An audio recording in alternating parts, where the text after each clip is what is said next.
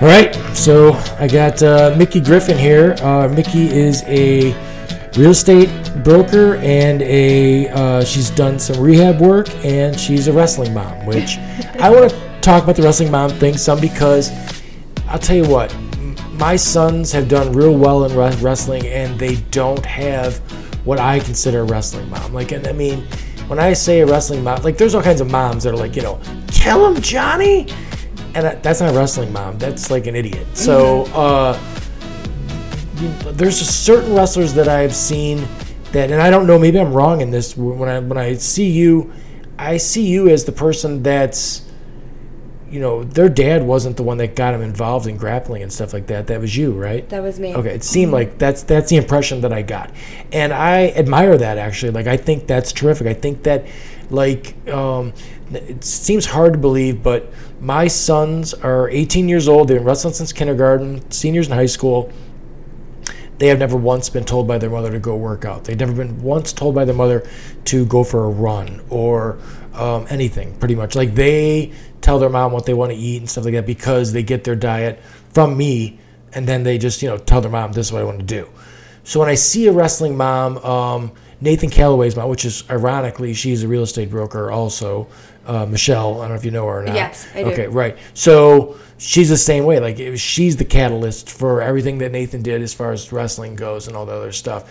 And I always admired that. I was like, boy, my sons, it'd be insane how far they could go if they had it coming from both directions constantly. So, well, I think I need to back up on that a little bit. Okay. So, what got us even started in the whole grappling world in combat fighting was actually my younger son, Dominic. Okay. He was 4 years old, and he was having temper tantrums, and he I'm going to mess with the cameras here. Sorry, keep going. It's okay. He couldn't speak what was that. He was frustrated, and he had no outlet really, to get rid of his frustrations. And he would fight with my older one, Bobby. Yeah, they're 2 years apart? They're 16 months apart. Okay. So, yeah, just under 2 years. Sure. But back to back, nevertheless. Irish twins, right? Irish twins, yep. And so, in searching for something for him, I'm like, well, it just made sense. Some sort of combat fighting, boxing, something like that. Sure. We managed, and he was very young. He was 4 years old. So we couldn't find anything that catered to him at that age.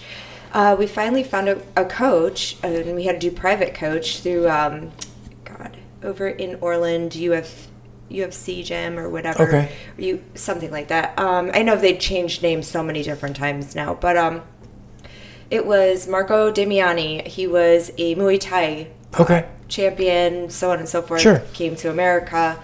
He took him on, and it really helped. It helped him with some discipline. It helped him get out some frustration, some anger, all these things. Okay. And he became really good, and he was super cute. We have like little videos of him, fighting and kicking. And good-looking boys. He doing little combos and kicks. And right. So then Bobby decided he wanted to get involved in something, and he, in doing combat sports, you start to see other genres of this, and he saw jiu-jitsu. Okay.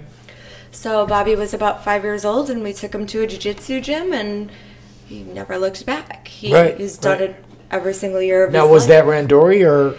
Well, Randori was Brujo before Randori. Oh, right, okay. And that was before I was there with the boys. Right. Okay.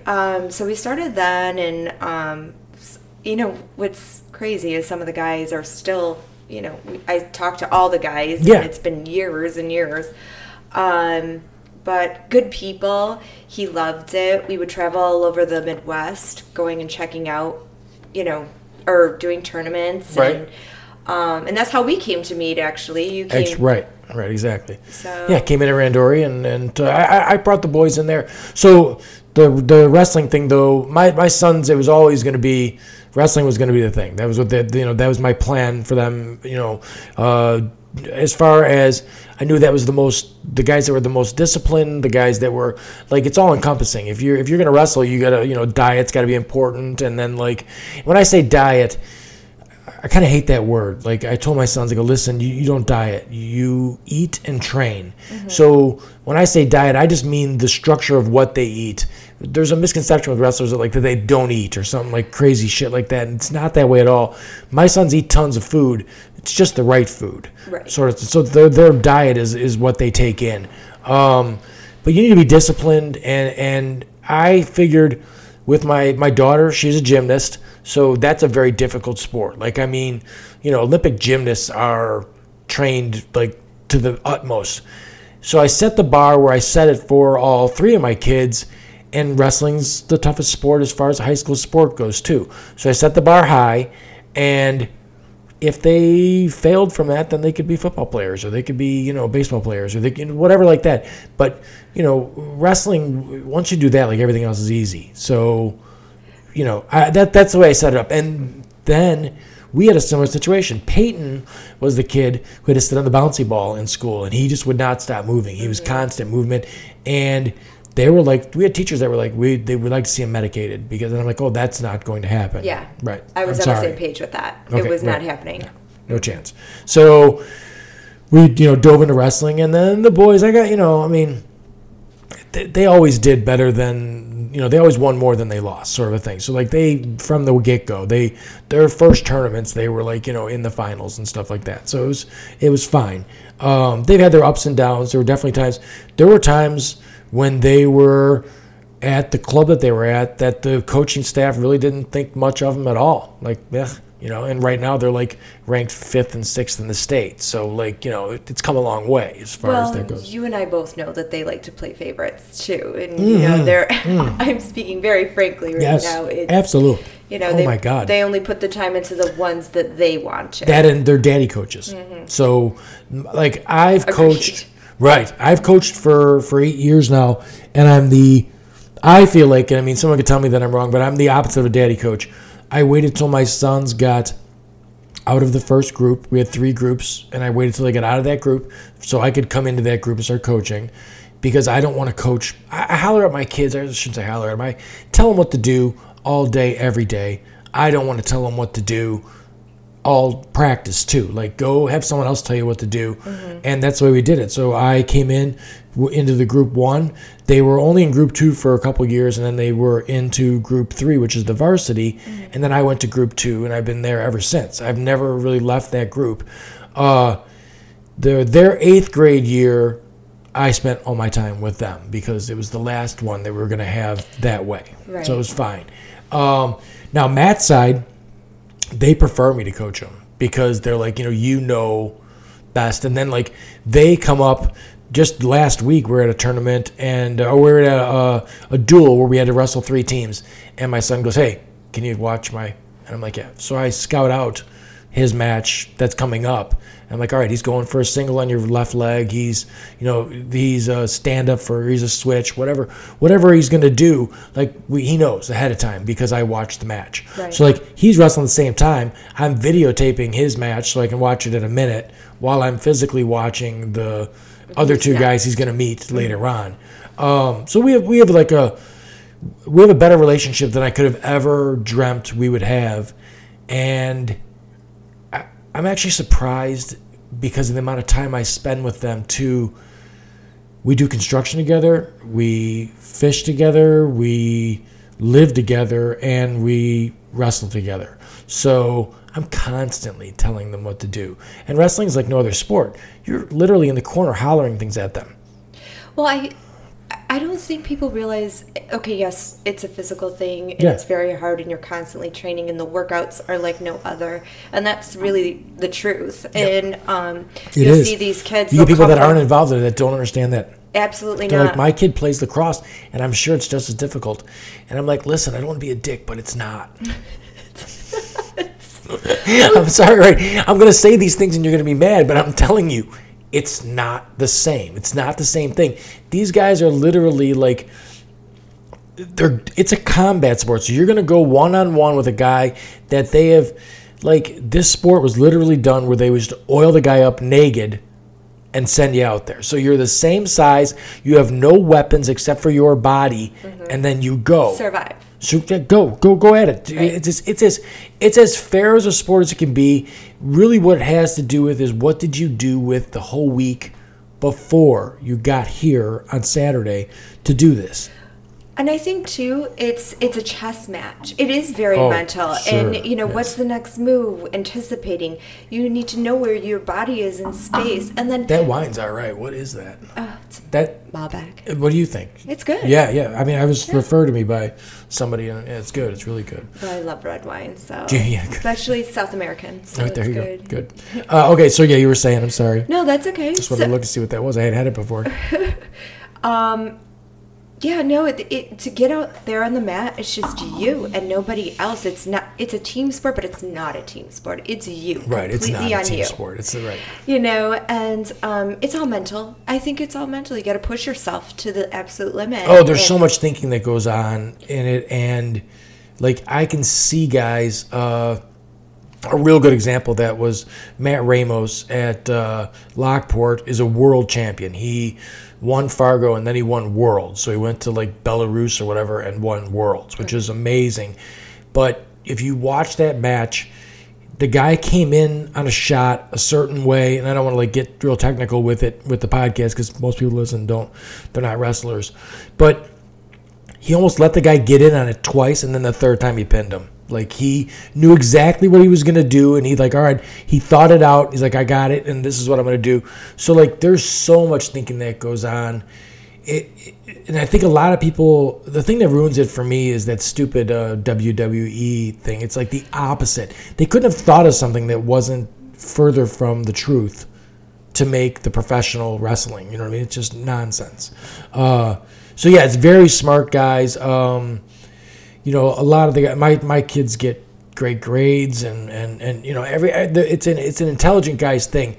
Jiu-jitsu is, I think you even have to be more methodical in that because it's slower, and you're constantly thinking about what you're going to do as far as the sport goes. You know, yeah. Right. So now, did you see? You know who Kelly Ripa is, right? Yes. Okay. Do you know her kid wrestles, right?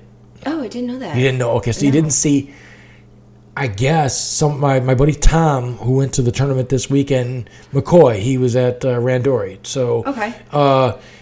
I grew up with him, and he wanted to see the boys wrestle, so he showed up last weekend, and he said, "Did you see the Kelly Ripa's husband thing?" And I go, "No," and he goes, "He came out of the stands, and like there was this whole big thing where he was like going to fight somebody at a wrestling tournament." That sounds about right. Yes, right. So we've seen a couple of little, like, you know, things get a little bit hairy and stuff like that, but mostly everybody's pretty cool. And what's crazy is there's some real top level fighters that are at these things coaching, and no one ever loses their shit. Like, you don't ever see it get out of hand. I mean, I've been to a bunch of tournaments where Ben Askren's there coaching his AWA team in a duel. I mean, it's a youth wrestling thing, but this guy's like one of the best fighters on the planet, and he's here, and it's like, you know, dads are screaming and all this other shit's going on, and nobody's like losing their shit. Right. You know what I mean? So like, I think it's a confidence thing where these guys know what they could do to each other, so they don't, sort of thing. It's almost like a humble It's respect. respect. Yes, right. As a wrestling dad, there's definitely dads that in the 8 years I've coached, I've had to pull aside and been like, hey, you've got to calm down. Right. Okay? I know you're really excited. I know this is very emotional for you, but you're treating this like it's a reflection of you, and it's not. Besides the fact your son's 8. Calm down. Right. Take it down a notch, because there's no college coach that's ever going to remember that match when he was 8 years old. You got to chill. Well, I've seen kids have more sportsmanship than their parents. Their parents, yes, right. And I think the parents put too much on. I put my sons in it, and the jiu-jitsu stuff is you've got another angle where I see parents that put their kids in jiu-jitsu like with the plan that their kid's going to be a cage fighter someday. And I look at those people and I'm like, have you been punched in the face repeatedly? And they're like, no. And I'm like, hurts a little bit. And you want to put your kid in right, that situation. And like, oh, maybe you should go like get punched in the face a bunch of times and then rethink this, because my sons have always been good at this, and not in a bad way. Like, I had to explain this to a guy that did some cage fighting. I'm like, listen, if my son comes to me at 23 years old and he says, I've got my degree in my pocket, I'm going to be an engineer, Dad, but I want to give this cage fighting thing a go, I will help him train. I will put a camp at my house and we will train for you to go fight. That's great. Yeah. But if my son comes to me at 23 years old and he bombed out of college and he wants to be a cage fighter as a living, I fucking failed. It's my daughter on a pole. Like, it's the same thing. Like, this is not what I want.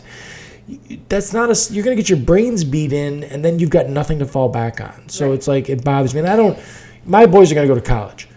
I don't care. I come from construction, so I don't care if you go to college.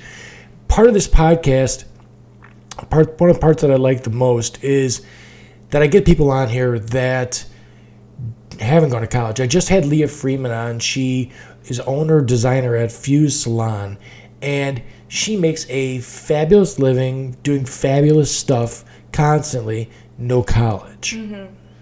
A lot of the people that are there working with her or for her, it's the same thing. They went to college. They've got a 4-year degree or a 6-year degree, whatever they've got, and now they're doing, and people think that that's like a letdown. They found what they want to do, so I don't have a problem with that. No, well, in all fairness, I mean, I went to college, I have a degree, and I am doing nothing. I mean, this guy in my office, same thing. Jeff Abbott. It's good that I went. Now, what'd you go to college for? Music business. Music business. Mm-hmm. So what were you going to do? I was going to travel and be a tour manager, and yeah. Wow, that seems pretty damn fabulous. What happened there? Yeah.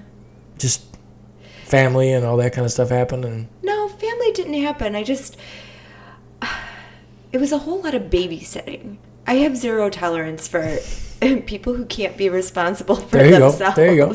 So, and that's me being very candid on that. And got it. That's what it really was. And it came down to, like, I felt like it was all nothing but babysitting. And I'm like, grow up. Okay. Now, just for the people, we've talked a bunch, but never like in depth. So this will be a conversation where I kind of get to know you a little bit, because we haven't, really. I mean, we chit-chatted for about 20 minutes before the podcast, and like I said, as far as wrestling moms go, like, I knew you were part of the catalyst and what was getting the boys where they were going. So like, I always dug that, and I always like admired that situation, because I think it's got to be a different emotion going on with you than a guy, because like I had buddies of mine that were like, oh, your sons are good wrestlers, are they mean like you? And I'm like, nope, my sons are sweethearts. My sons are real nice guys. Like, most of the people that they wrestle don't even hate them afterwards. I'm sure they didn't enjoy wrestling them, but because they lost, but they're not mean. And I was mean. I was a mean guy growing up, and I was mean for a reason that I get into any of that. But so like, I don't have that thing where I think my kids are got to be me, or like a reflection of me. I was who I was all by myself. I don't need my sons to do that for me. Right. So from a mom's perspective. Well, I mean, I was an athlete. I always was a competitive swimmer. I'm very competitive by nature. Yep, me too. I don't like to lose. You can ask my family at family functions, and we play games, and I mean... Do you throw the Monopoly board? Well, no. I believe we were playing spoons one Thanksgiving, and... Do you know what spoons is? Yeah. Okay, so we were playing spoons, and it got pretty violent, and I actually had put my cousin in a triangle choke to get the across the table. Nice. So, yeah, I mean, it gets a little crazy, but... I guess from a mom's perspective, I actually did jiu-jitsu. So I trained, and I kind of knew where they were in the emotions that they felt. And again, though, I always wanted them to have really good sportsmanship. And I wanted them to see it as a lesson learned if they did not win that match. Like, sure. It's not a big deal. Learn from it. What happened? Maybe look back on it if you want. My kids refuse to look back on any of their matches now. They will not look back on them. Before, I'd be like, oh, but I could never video record because I was the mom yelling moves out. And I'm terrible at it myself. I'm always leaning or something like that. Like, oh, that's terrible. I can't. I and it's so funny because when they were in, I know out this way they don't have, like in junior high, they don't have wrestling in junior high as a sport. Okay, yeah, well, some do. Right. But I know back now being in Morris, we're they went for junior high and they had it there. Well, in Manteno they have a team, I believe. I don't know if they do or not. So for my guys, is Morris High School 2A or 3A? Oh, no, don't know. So West is 3A, and that's where they go, and that's the biggest class in the state. So if my sons beat up the 2A kids when they wrestle them. So if they were to come here to Manteno's 2A, they would, we'd be. Well, for junior high, I don't think that they'd... No, it's all the right. And the junior high is different than the IK because... So my sons did IK all the way through from kindergarten through 8th grade. Okay. And that's a tougher... Like, the competition, is tougher in the IK than it is in the junior high. Okay. But the junior high is tough if you're like a 5th or 6th grader because there's no age groups in the junior high. Mm-hmm. So if you're a 5th grader and you're like 105 pounds, you're wrestling 8th graders. Right. So where the IK, it's private, the coaching's way better and the competition's way tougher. I mean, some of these kids are like eating glass. They are like super tough kids. So, as far as the junior high goes, my sons wish that Manhattan, because that's where we were at before, had a junior high one. I would have never let them compete in that. They would have been state champs in the junior high.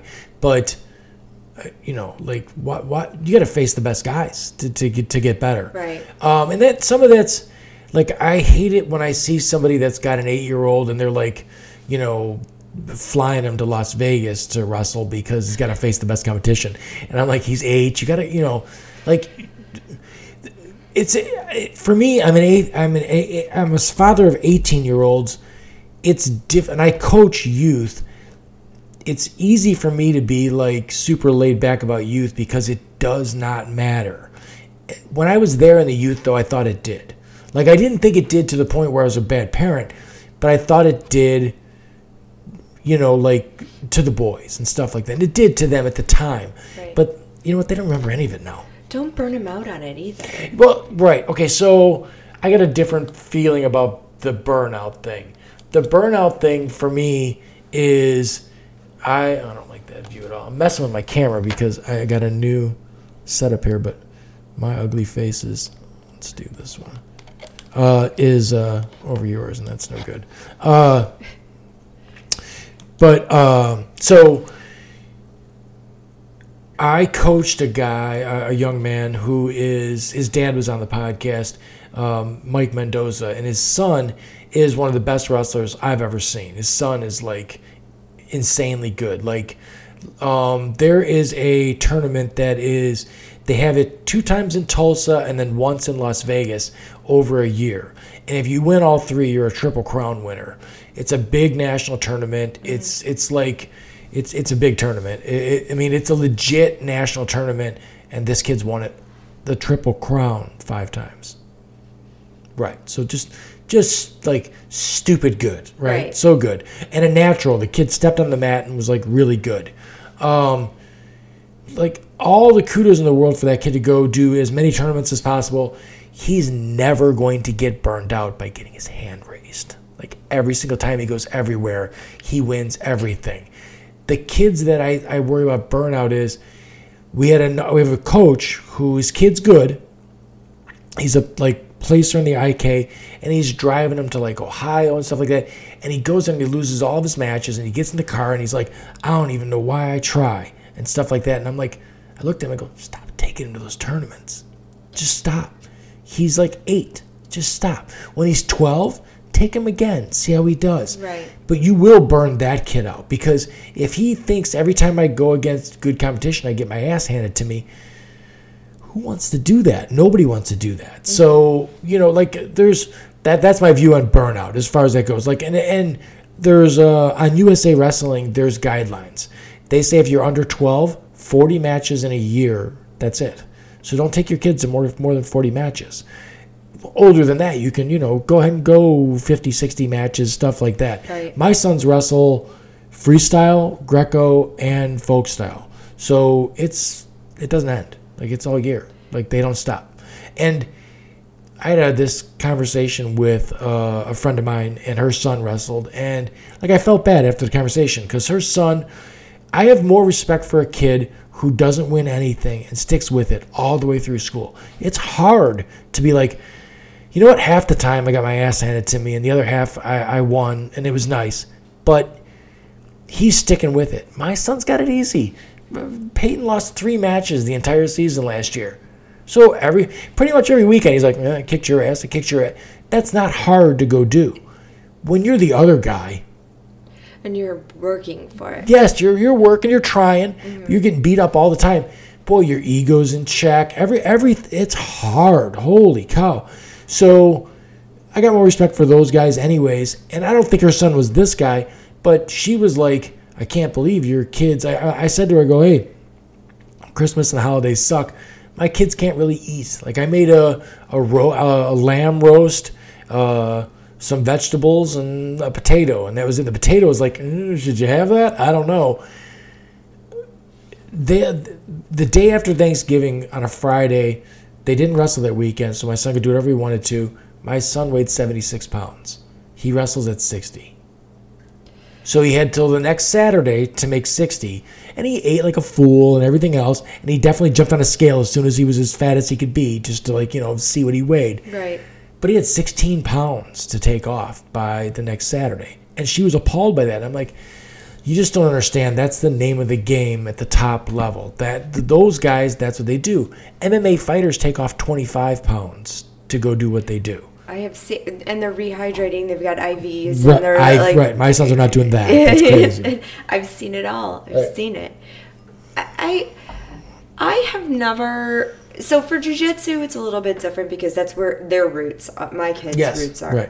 Right. Judo and jiu-jitsu, and their weight brackets are 10 pounds. 10 pounds. Weight right, brackets. Sure. As little kids, they were 10 pounds. Yes. So my guys didn't really cut weight for that stuff. Right. And so my kids never got into that because they didn't start wrestling until about, I want to say 9, 10. Right. 9 or 10, something like that. Kudos to them for sticking with it because that's tough to do then. Well, it's a hard transition getting from jiu-jitsu to wrestling to jiu-jitsu. I know you. That's a fact. Oh my God. Yes. The whole thing I watched. Okay, so Bo Nickel, who is an awesome college wrestler, just wrestled Gordon, just grappled a grappling match. It was on Flow Grappling, and I tuned in to see it because Bo Nickel is incredible wrestler, and he has no grappling experience. He's like, he took 3 months to figure it out. He's like, I'll go grapple with the best grappler in the world right now, this Gordon guy. So he goes and does this, and I'm watching it, and I'm like, I can't make fucking sense of half of this. People were attacking from their own asses. They were on their own asses, scooting. Yeah, scooting and I'm like, this is not a fight. If I got to do a fight, a guy put himself on his ass to begin with, I'd be like, the fuck are you doing? So like a dog wiping his butt on the carpet. Right. He was just scooting him. I'm like, what? He, at one point, this Gordon guy attacked him backwards. Mm-hmm. It was some kind of a donkey or mule attack or some shit. And I'm like, you're literally showing me your ass, man. Like, this is what you're doing. And at one point, Bo Nickel grabbed him and, flipped him over his own head, threw him, because that's a wrestling situation. So I was like, whoa.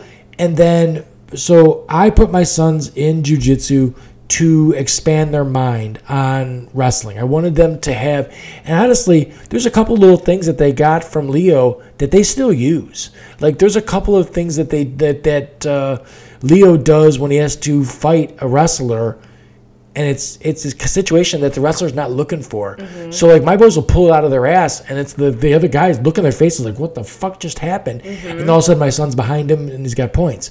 So I liked it for that. But they definitely, we would spend, I would keep jiu-jitsu 10 weeks from the season because you can be comfortable on your back in jiu-jitsu. Like you said, just triangle choke. That you're on your back choking that guy that way. You can't be there in wrestling. It's points right now. Exactly. So it's definitely different for sure. But it's all super disciplined, and it's one-on-one. It's very cool stuff as far as it goes. I had Leo on the podcast, and I would advise that if somebody wants to get into shape, go do that. Because it's awesome. For me personally, and my kids have been going to his gym, and I don't know if I'm putting a plug out there or whatever, but Steve Patterson, he's one of the best right now, and they go to University of Ground Fighting in New Lenox, and they really love. I mean, he's a great instructor. Another one of the coaches at Lincoln Way goes there to Sam. I can't remember his last name, but he's a police detective, but he goes to Steve, and that's where he trains. But yeah, no, good place. Absolutely. I met Steve a couple times, but he was gone already from Randori when I showed up there. That guy. He's super tall, but he is lean and he's doing this for hours and hours a day. Instructing, rolling. He's great with the kids. Yep.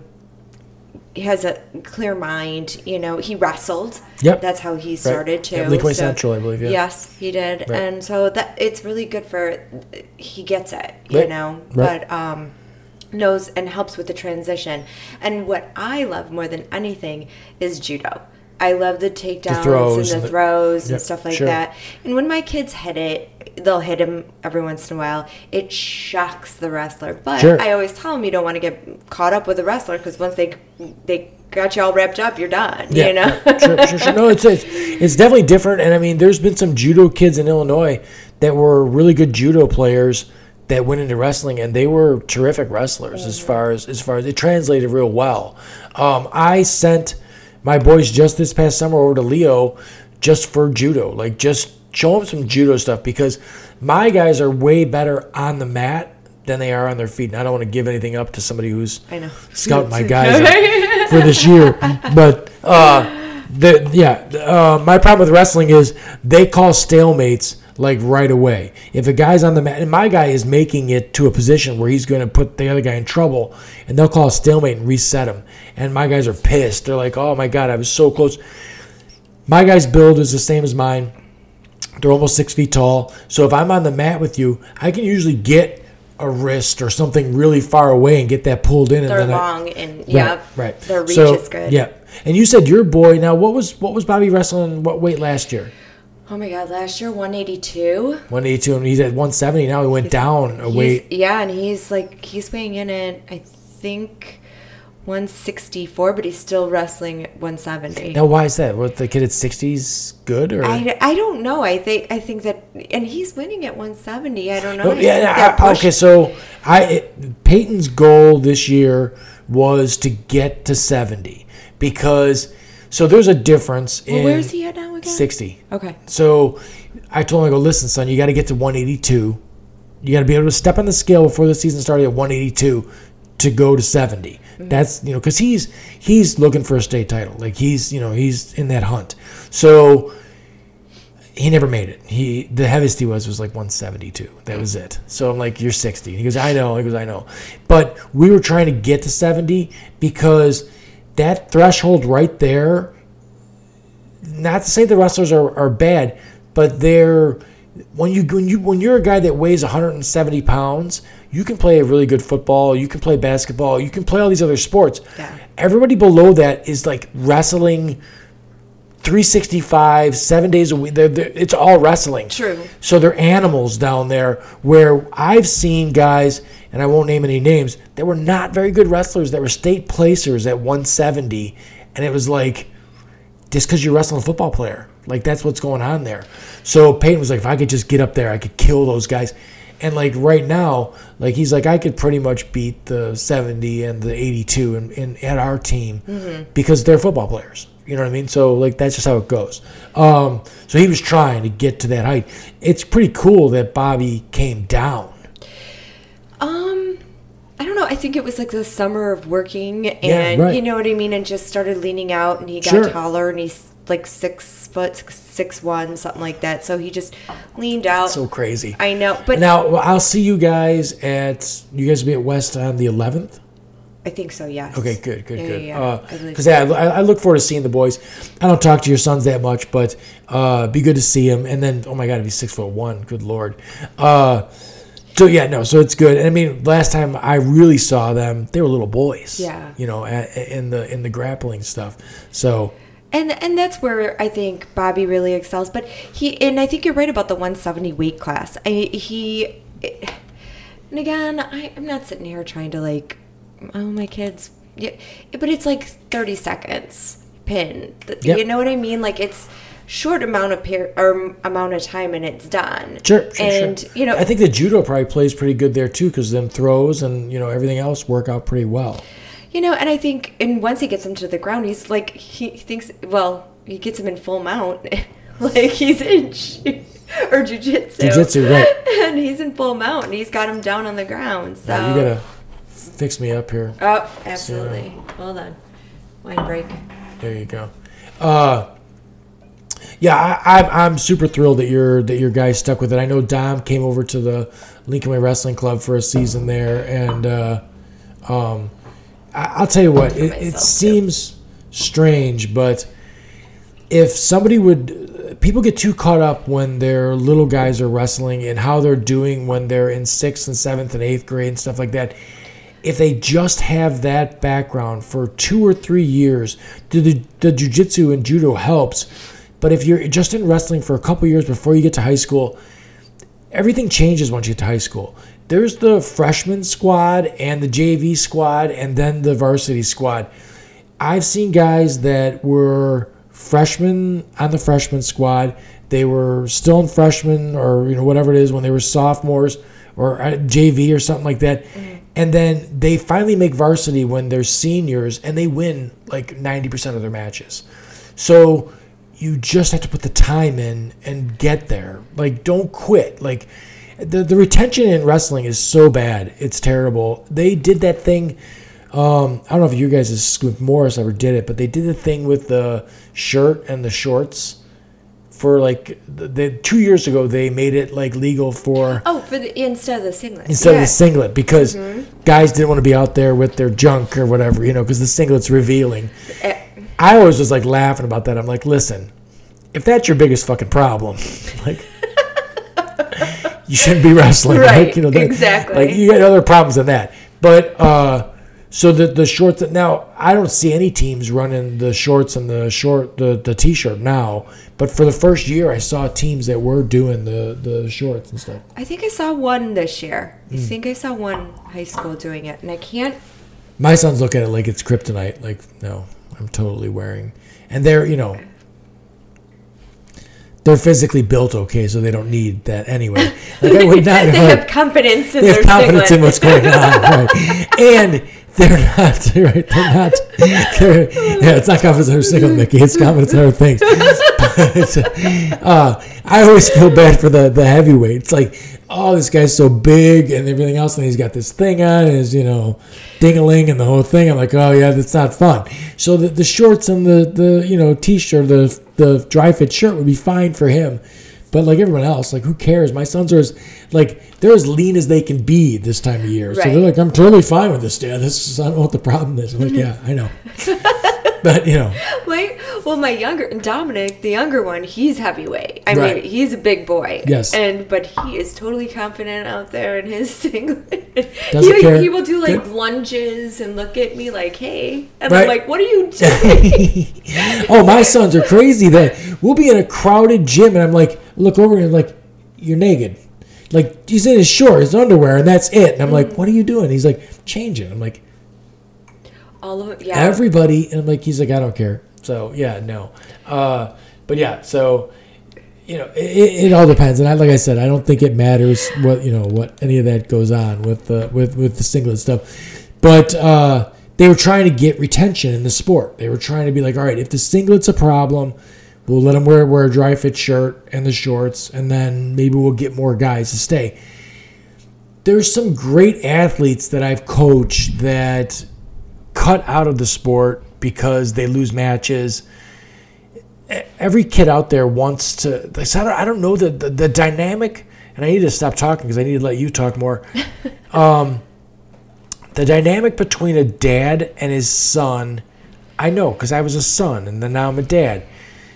Sons always want to show their dad, like they want to make their dad proud, sort of a thing. How does it work with a mom? Like I go to tournaments now where the ex-wife doesn't show up. She's not there. So like they don't have their mom watching that situation. With a mom, what's the emotion that goes on with the boy with the mom? I think they do look to me. And they really do. We talk about it, and before they go out, I'm like, oh, come on, let's have a conversation. And they're like, okay. I'm like, what's your plan? What's your game plan? And I had a girl. And they're like, oh, well, you know what? I got to watch this because I feel myself, exposing this, and I don't want to. I just got to be conscious about it. And I'm like, all right, well, that's good. Think through the process. Get out there and whatever. And and then I'm the mom yelling stuff out. And a lot of the time I'll do, if they're going to do something, and, I'll yell out the Japanese word for it instead of... Shut up. Nice. But, I mean, they do look to me. They really do. And they'll look at me up in the stands. I've had coaches tell me that they won't coach them because they won't listen to them. They'll listen to me over them, and they'll hit it, whatever they're working for. And, I think it's the same kind of... I don't know because they have never been in that... I think their dad has tried to have that conversation, but I think because he has never done it or been in the sport or done it or maybe necessarily present. And I'm not, again, no jigs, but just the fact that, like, I have never missed a tournament, never missed a match, never missed any kind of, I'm the one taking that. I'm a dude in a wheelchair, and I don't care if there's a blizzard, I'm not missing. So maybe, it's kind of like, okay, he can't coach when he's never been in the situation. Right. I have been in the situation. I've done it. I understand. It's hard. It's hard. It's you on the mat fighting somebody. Sure. You call it rolling, call it match, whatever. No, absolutely. You are fighting with somebody. Right. I always had a problem with that when people would say something about jiu-jitsu and they're like, well, my son's going to fight. And I'm like, I don't like that. Like that. There's a certain... I fought, like, a lot. Mm-hmm. And what they're doing in a jiu-jitsu match, you're not fighting. I mean, that's not really... Like, in a fight, there's no fucking rules. Like, I take my goddamn thumb and stick it right through your eyeball because I'm not losing this goddamn fight. So... Well, in all fairness, I've seen wrestling matches where they're sticking stuff inside. But there's a certain ability to playing by the rules. So, like, I look at wrestling and jiu-jitsu and all that stuff, like... I'd almost rather watch a jiu-jitsu match or a wrestling match than a UFC fight. I look at a UFC fight and I go, I used to do that at the bar. Yeah. I tackle you, ground and pound. I would just climb up you and then beat the shit out of you. Like, those are, and I mean, yeah, I used to use my face as a weapon. Like, everything that I did was like, I'm going to... It was a more of a, like, I'm going to inflict pain. Wrestling and the grappling is so cool because you're going to beat somebody up without beating somebody up. Like, you have to beat them up, but you're not going to strike them, sort of thing. So you got to get it done that way. So you got to play within these rules and still make it work. And be methodical about it. Right, be methodical about it. So, okay, you ever see the movie Searching for Bobby Fischer? Yes. The little chess kid? Yes. Love that movie. The dad said, the mom says he feels like every time he plays chess, if he doesn't win, he's going to lose your love. Does how is that, like, what kind of a professional athlete thinks like that? And the guy looks at his wife and goes, every single one of them. Yeah. And that's the relationship between a dad and a son. My sons, it's something we have to overcome. Like, I have to explain to them, son, I'm not let down with you. Just... Let's figure out what went wrong. And I mean, like, I've been lucky. It's only been a few times a year that we have to do this conversation. But my sons have a hard time with it every single time. Like, I need to let them have 10 minutes by themselves before they can even, like, look me in the eye. Mm-hmm. Which is like, son, if you You're came gonna to start me, to make me cry. I'm serious because I've had these conversations. right? So go ahead. Right? No, right. You know? But if my sons came to me and said, I'm gay or there's nothing. Dad, I killed a family of 3. Well, okay, son. You're still my son. We're going to have to figure out where we're going to go from here. So, like, this is a completely different thing. I killed a family of 3 than I lost a wrestling match. But there's times where they lose a wrestling match, and I feel like, hey, man. They feel at that moment in time that it's the end of the world. Right. I mean, you've seen so many kids, these big guys, and they're having these adrenaline dumps, and they're crying and sobbing and throwing their headgear, and, and I've always told them, I'm like, you never should act like that. Right. And no one's ever going to, it's not the end of the world. And then the other conversation that I have, there are days where they don't want to go. There are days when they don't want to do it. And, sure. Or they're upset about something. And I always tell them, I'm like, that's part of me being your mother, is that on the days that you feel like giving up, I don't give up on you. Right. I will never give up on you. You've got to walk this line, and I have to do it with my boys. Like I've in plain words explained to them, listen, my relationship with you is more important than any wrestling match you'll ever have. Or wrestling. I mean, Peyton, when he was like in 8th grade, he said something about like down in the mouth about wrestling. And I'm like, son, you understand you can quit anytime you want. Mm-hmm. Like, this is not a thing that, like, it will not bear on our relationship. You will be the son that I have that doesn't wrestle, and then the other one will, whatever like that. And he's like, I don't want to quit. And I'm like, I'm just explaining to you that you don't do this for me because it's never going to work. So, as far as that goes, like, we were talking about other sports and stuff like that. This sport, and from a mother's point of view, it's emotional. It's far more, did your boys play football? Yes. Right, okay. My sons played baseball for 3 years. They would come off the field, and I'd be like, how'd you do? They're like, good. I got that hit, and then I caught the ball. I'm like, good. Who won? They wouldn't even know what the score was. They didn't even know who won the damn game. And I'm like, there. Now, in wrestling, if you won or you lost. Like, I did not get my hand raised, Dad. I fucking lost. So, it's a completely different emotion that's going on in that versus, the baseball or football. Or the team sport is a completely different thing. And I see parents that I'm like, there was a set of parents that the son at the beginning of the year lost a bunch of matches, and the dad looked at him and said, I'm not coming back anymore. And he didn't come back for the rest of the year. It was high school, and the kid ended up placing at state, and I saw the dad there at state. Mm-hmm. He turned it around, and he did good. The mother was not really good either. Like, she would be Matt's side, like literally throwing her hands up and be like, I'm out of here. And she would do the two-handed, you suck sort of thing, and everything else. And you can't do any of that. Like, none of that could be the thing that you could do. And I don't fault them. Emotion just got the better of them. They were upset that this was the way it was going. And like I said, the kid ended up being a state placer. Maybe it worked. I don't know. I can't do that myself. So I've never done that. I coach, and you don't hear me at this Matt's side. And I don't speak Matt's side. Your situation is different. Your boys come from a grappling situation where they're probably doing things that the coach doesn't know what the fuck they're going to do. And that's, yes. Right. So, I'll cut you a pass. We have a guy, I don't say, the head coach for my boys is a 2-time All-American. He was in the NCAAs, twice placed, 3rd and 5th in the NCAA. One of the best wrestlers on the planet at one time at his weight class. I'm not going to say anything because he's... Right, he knows what he's doing. Right. So, I don't say anything out of respect for them.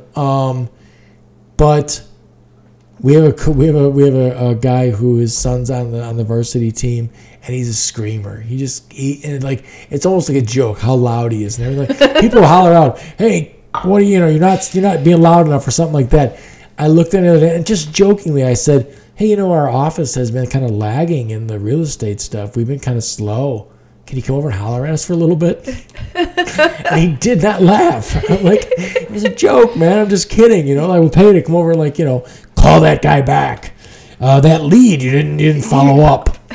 Something, But anyways. I don't know. I think you're right. It's emotional for the parents. And I think in wrestling, in grappling, in jiu-jitsu, the parents are really vested into it. I mean, I have never seen a kid excel without a good support system. Like, parental support is big. You're so right. That's right.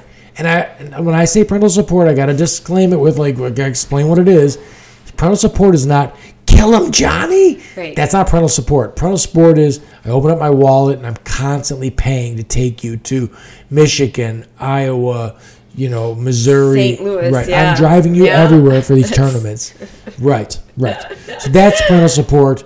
So I've never seen a kid excel without it. I've never seen a kid where I'm like, wow, that kid's really good, and I don't know his parents. Because I know their parents. I mean, wrestling is a situation where if you see a really good wrestler wrestling, you can look over, there's his dad. Like, this is what I find weird. When I would see your boys, I see you. When I would see other wrestlers that I know, I would see it's one parent always, which is strange. Like, do you know my ex-wife? No. Right. That's what I'm saying. So, like, when I see a set or a good wrestler, I know one parent all the time. There's a wrestler that's at Illinois right now. He's a D1 wrestler. I have talked to his dad 30 times. I couldn't pick his mom out of a lineup. And then, like, Callaway, I've seen his mom. I've seen his dad once or twice, but, like, I've never seen him involved in the wrestling thing. It's I don't know what is it about wrestling or grappling. Maybe it's the emotion or what. Like, one parent just can't take it and they check out. Possibly. I don't know how it works. I'm not the parent that checked out, so I can't even. And the one that did, I don't talk to. Same here. Right. No, I mean, I think it's more. I enjoy it. I fucking look forward to it. Nice. I love love it. I do. I love every minute of it. I love it so much that I love to go coach the youth guys. And I'll tell you what, there's nothing that makes me more. I'll be at high school tournaments like for years now because I have wrestlers coming up into high school. It's so awesome to see a kid that I coach. There's an 18-year-old kid on the wrestling team at West that every time he sees me, he goes, "What's up, coach?" It's still the It's the weirdest thing in the world, but it's the most awesome thing in the world too. Yeah. So I mean, and his parents call me coach. I'm friends with them. They're like, "What's up, coach?" I'm like, "Yep, that's who I am." Yeah. So it's great. The thing I'm most proud of being called is dad, and then the second thing is coach. So it's terrific. But really, the podcast I want to talk about real estate more than anything else. 'Cause this is we spend. I would say I spend a very hard focused 25% of my life on wrestling, and the other there's another 50% that's spent on real estate. And now you're different than me in that aspect too, because I still contract. So part of my focus is on contracting, and part of my focus is on real estate. But so let's shift gears a little bit. Let's talk about the real estate business now. My second love. Right. How long have you been? You started. I know you started after me, but when did you start with the real estate? Well, honestly, I started real estate when I bought my first condo at 21, and I started flipping. Oh, I didn't know that. Wait. Yeah. Mm-hmm. I didn't. So you had your real estate license for how long? I didn't. I've only had my real estate license since 2014. Oh, okay. So, and then I went back, and then I had my managing broker's license. So I got that. Okay. But I was flipping at 21. I would buy. My mom, who's one of my heroes. Tell that story. She's an entrepreneur. She's kind. She's tough. Yeah. She was always tough on me. Had always high expectations for herself, for me. Business. She was always a businesswoman. And I was lucky to have that as an influence. Yeah, role model sort of thing. Role model. I mean, and then she's your mom on top of it, which is amazing, But I know how to, I know how to love, and I know how to raise a family, and I know how to be a businesswoman because of my mom. Good. But anyways, she was wonderful, and she had put aside some money for me, and I was working full-time, going to college full-time, blah, blah, blah. And anyways, she had, the forward thinking, and she gave me the money to get my first place. Right. How old were you? 21. 21. So, like, my advice always is to young people, if you're like somebody who gets it, if you're obviously in college, you're not going to get a house. Like, that's not going to work out. You're going to be too in debt with the college situation. But if you're somebody who, at 18 years old, gets your job and you're working in a career, in the trade, work towards getting a home. Yes. Stop renting. Right. But you do rentals quite a bit. I don't do very many rentals in the real estate stuff, but like some people, I think maybe not everybody is a homeowner, but financially, it's a really good idea to get yourself in a position to own. So let me tell you why I am in the rental business. On top of it, I would say 90% of my clientele are first-time home buyers. Oh, wow. See, that for me, that's not. Most of my clientele is, I'm probably dealing more in the $300,000 to $400,000 to $500,000 range than I am with most of my first-time home buyers are in the 190, 225. And range. You'd be surprised. I mean, because they do a lot of luxury rentals and stuff like that. Yeah. So, and it's just, they don't know where they want to go yet. They're kind of, a lot of millennials like to travel. They don't want to be bogged down with that responsibility yet. Sure. And then, so the rentals make sense for them. Or I work with a lot of my tenants. I definitely vet and screen them and making sure we're getting the right tenant for the right property management end, right? So, and I help guide them and get them to that credit score, put money away. Sure. Let's have these open conversations. Let's have good relationships. And I think relationships are everything when it's in business, especially real estate. Real estate's like, it really is. And that's one of my hurdles with real estate is the networking thing. I don't do self-promotion the way that, like, you should, as far as that goes. And what do you think it should be like? I'm curious. Well, okay. Now, I'm a little weird on this because there's a certain amount of douchebaggery that I like fake to, shit. Just say fake shit. That I'd like to avoid in my life. So I don't do that. Like, there's a lot of like movies out there that the real estate agent's the bad guy. So it wasn't those kind of shows that we were talking about. Right. Okay, so we were talking about before the podcast that, like, I think that there's a certain, like, sex sells, okay? And Mickey's quite attractive. Oh, So, and I think you should use that to your advantage. And I have some idiot friends who they're like, hey, Bill, I know you got, so my entire adult life has been spent in the housing industry, in the local area too. So, like, I've built new homes, I've remodeled homes. If someone says, hey, I'm interested in a place with a Mansford roof, I can tell you what that is. I could too. Right. I'm glad. Right. And I'm not saying you couldn't. But so my industry is that there are plenty of agents, and I won't name any names, that are part-time. I work with some people who aren't so bright, and I spent time. I'm really good about it. Like, if I get an agent, the first company I worked for had 62 agents in the office. 12 of us made a living selling real estate. The other 50, I have no fucking clue what they did. Well, it's that 80-20 rule, Whatever it is. Talking about. But I'm like, oh my God, you haven't had a deal all year.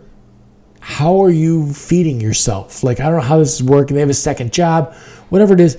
And anything that you do, you become rusty if you don't do that job. So they're rusty. Now, I'll get an agent that their brother's selling their place and my buyer wants to buy that place. He doesn't understand that it's an FHA loan. So they have the buyer. It's an FHA loan. They need to have the FHA form, the rider put in. All of this stuff. So, right. So here I am and listen, you have to get this. And like, oh, I didn't know. I'm like, that's fine. I'm super sweet with it because let's get the deal together and everything else. Right. But you're a bonehead, so here we are, and we're doing this deal. So a good majority of every agent is not equal as far as that goes. Let's just say it like that. Like if you're selling your house and you're just having your sister-in-law do it, the results might not be the same as if I did it because I'm going to work at it in a different way. And I like you said, you're competitive. I'm competitive. I go at everybody in negotiations. Like, I like you personally, but if we had to negotiate, I'm going to cut your throat. Right. Like, this is what I'm going to do. Negotiations is my favorite. Right. Well, you see me on Facebook. All I do is argue. So we're going to do that. And I mean... But you could do that in a respectful manner because it's business at the end of the day. It absolutely is. It absolutely is. I'm not working for you. I'm working for my client. Correct. Right. So... And like I go about my negotiations in a completely different way than somebody else does. I actually had an agent last year that said, "Come on," and I'm like, "No, did you just say come on?" Like that's not you're not making a point. I go, here are the comps. I built a case for why it should be sold for this amount of money. Right. You have built no case. You're just asking for it to be this. You're a poor negotiator. And then we sold it for the price because. So there's appraisers out there that like I can do the exact same job as an appraiser. I can pull all the comps. Absolutely. I can do a line by line and be like, this is what it's worth. Take it or leave it. I like negotiating so much that I loved I bought my vehicle that's in the garage and I had the cash to buy it, but I went into a dealership and I love to leave the dealership and have them chase me out of the dealership. I have a story for you. I love that. Tell it. Oh, so I was trying to, I was in the market for a new car. Okay. You know, Bobby's now a driver. This was a year ago. So, he was a driver. I needed a second car in the house. I've had so much fun being a parent. Oh, it's been so much fun. I love this. Right. I love it. But, and then Dominic's coming up quickly. So I'm like, I need a second car in the family, and it's going to be helpful too. So nice, right? So, I'm like, Bobby, we need to go and, I want to teach you how to negotiate for a car, Oh, God. Totally cool. So, anyways, I'm like, where do you want... And he wanted to drive some sort of... test drive a Camaro or some sort of Camaro. I'm like, yeah, you're not getting a Camaro. It's not happening. Is there Italian in your heritage somewhere? What's going on there? Yes, but... we need the little Italian flag and a white Camaro. It's like everybody that I ever grew up with. I love you all. Shores. I love all my Berwyn friends. I shout out. But yeah, he went, and so we go there, and he's like, "Oh, $500 a month, blah blah." I'm like, "Yeah, no, that's not happening." $500 a month. And so I'm like, "I don't need this car. You don't seem to understand. I just don't." And so I'm trying to explain the whole process to Bobby. Okay. And the interim, I get this guy to all of a sudden it goes from over $500 a month down to $310 a month, and I'm like, seems okay, reasonable. Well. Okay, thanks. And we ended up leaving. They called, tried calling a few times. I'm like, no, we purchased somewhere else and it's fine. But he's like, oh, this is a one-of-a-kind car. And I go, it's a Camaro. But whatever. It's a Camaro. Needless to say, he drives around a Jetta. There you go. That's a good car. I actually drive it more than he does. Oh, yeah. He likes driving the Jeep, of course. Sure. But that Volkswagen's a really nice... oh my gosh, it's great gas mileage. Right. So okay. So my story is, so stupid. I bought a Subaru, and I've never owned a Subaru before this one that I bought, and all right, I was set that I was going to. It was a dumbass thing on my part, but I was going to buy this $22,000 Subaru off Craigslist. It was 2 years old. And I'm like, all right, what I got to do is I got to go into the dealership. I got to find out if my fucking wheelchair fits in the back of this thing and like if I can get in and out of it. Okay. And if I can work everything that's in there on this vehicle. So I go into the showroom and I go there and they have 0% financing. That's like my kryptonite, right? Like I'm like, all right, 0%. You're going to give me free money. So I go into the dealership. I get the chair into the back. Everything works out fine. I'm like, and I know that this vehicle is designed exactly the same shape as the vehicle that I'm planning on buying. They tell me it's 0% financing. I'm like, all right. I go, all right. So let's talk about it. The vehicle. Let's talk about it. So like, well, you know, the best that we could come up with was like $40,000 for this vehicle. And I'm like, well, I'm not buying it for that much. So we started negotiating and I'm like, this is the price that I want to pay for it. It was like $38,000 or something like that. And the guy's like, no. And I'm like, all right, I'll go somewhere else. They got a dealership in Joliet. I'll head there. So I had to head out, and he catches me at the door. Wait. They do the whole silly, you know, talk to my manager and blah, blah, blah. Right. So they come and they tell me, okay, well, you know, we'll be 39 and, you know, we'll sell it to you. And I'm like, no, that's all right. I'm going to go. And I leave. And they call me a week later, you know, I'll come back. So I come back up there, and they're like, listen, we'll sell you the vehicle. So what I did was dumb too.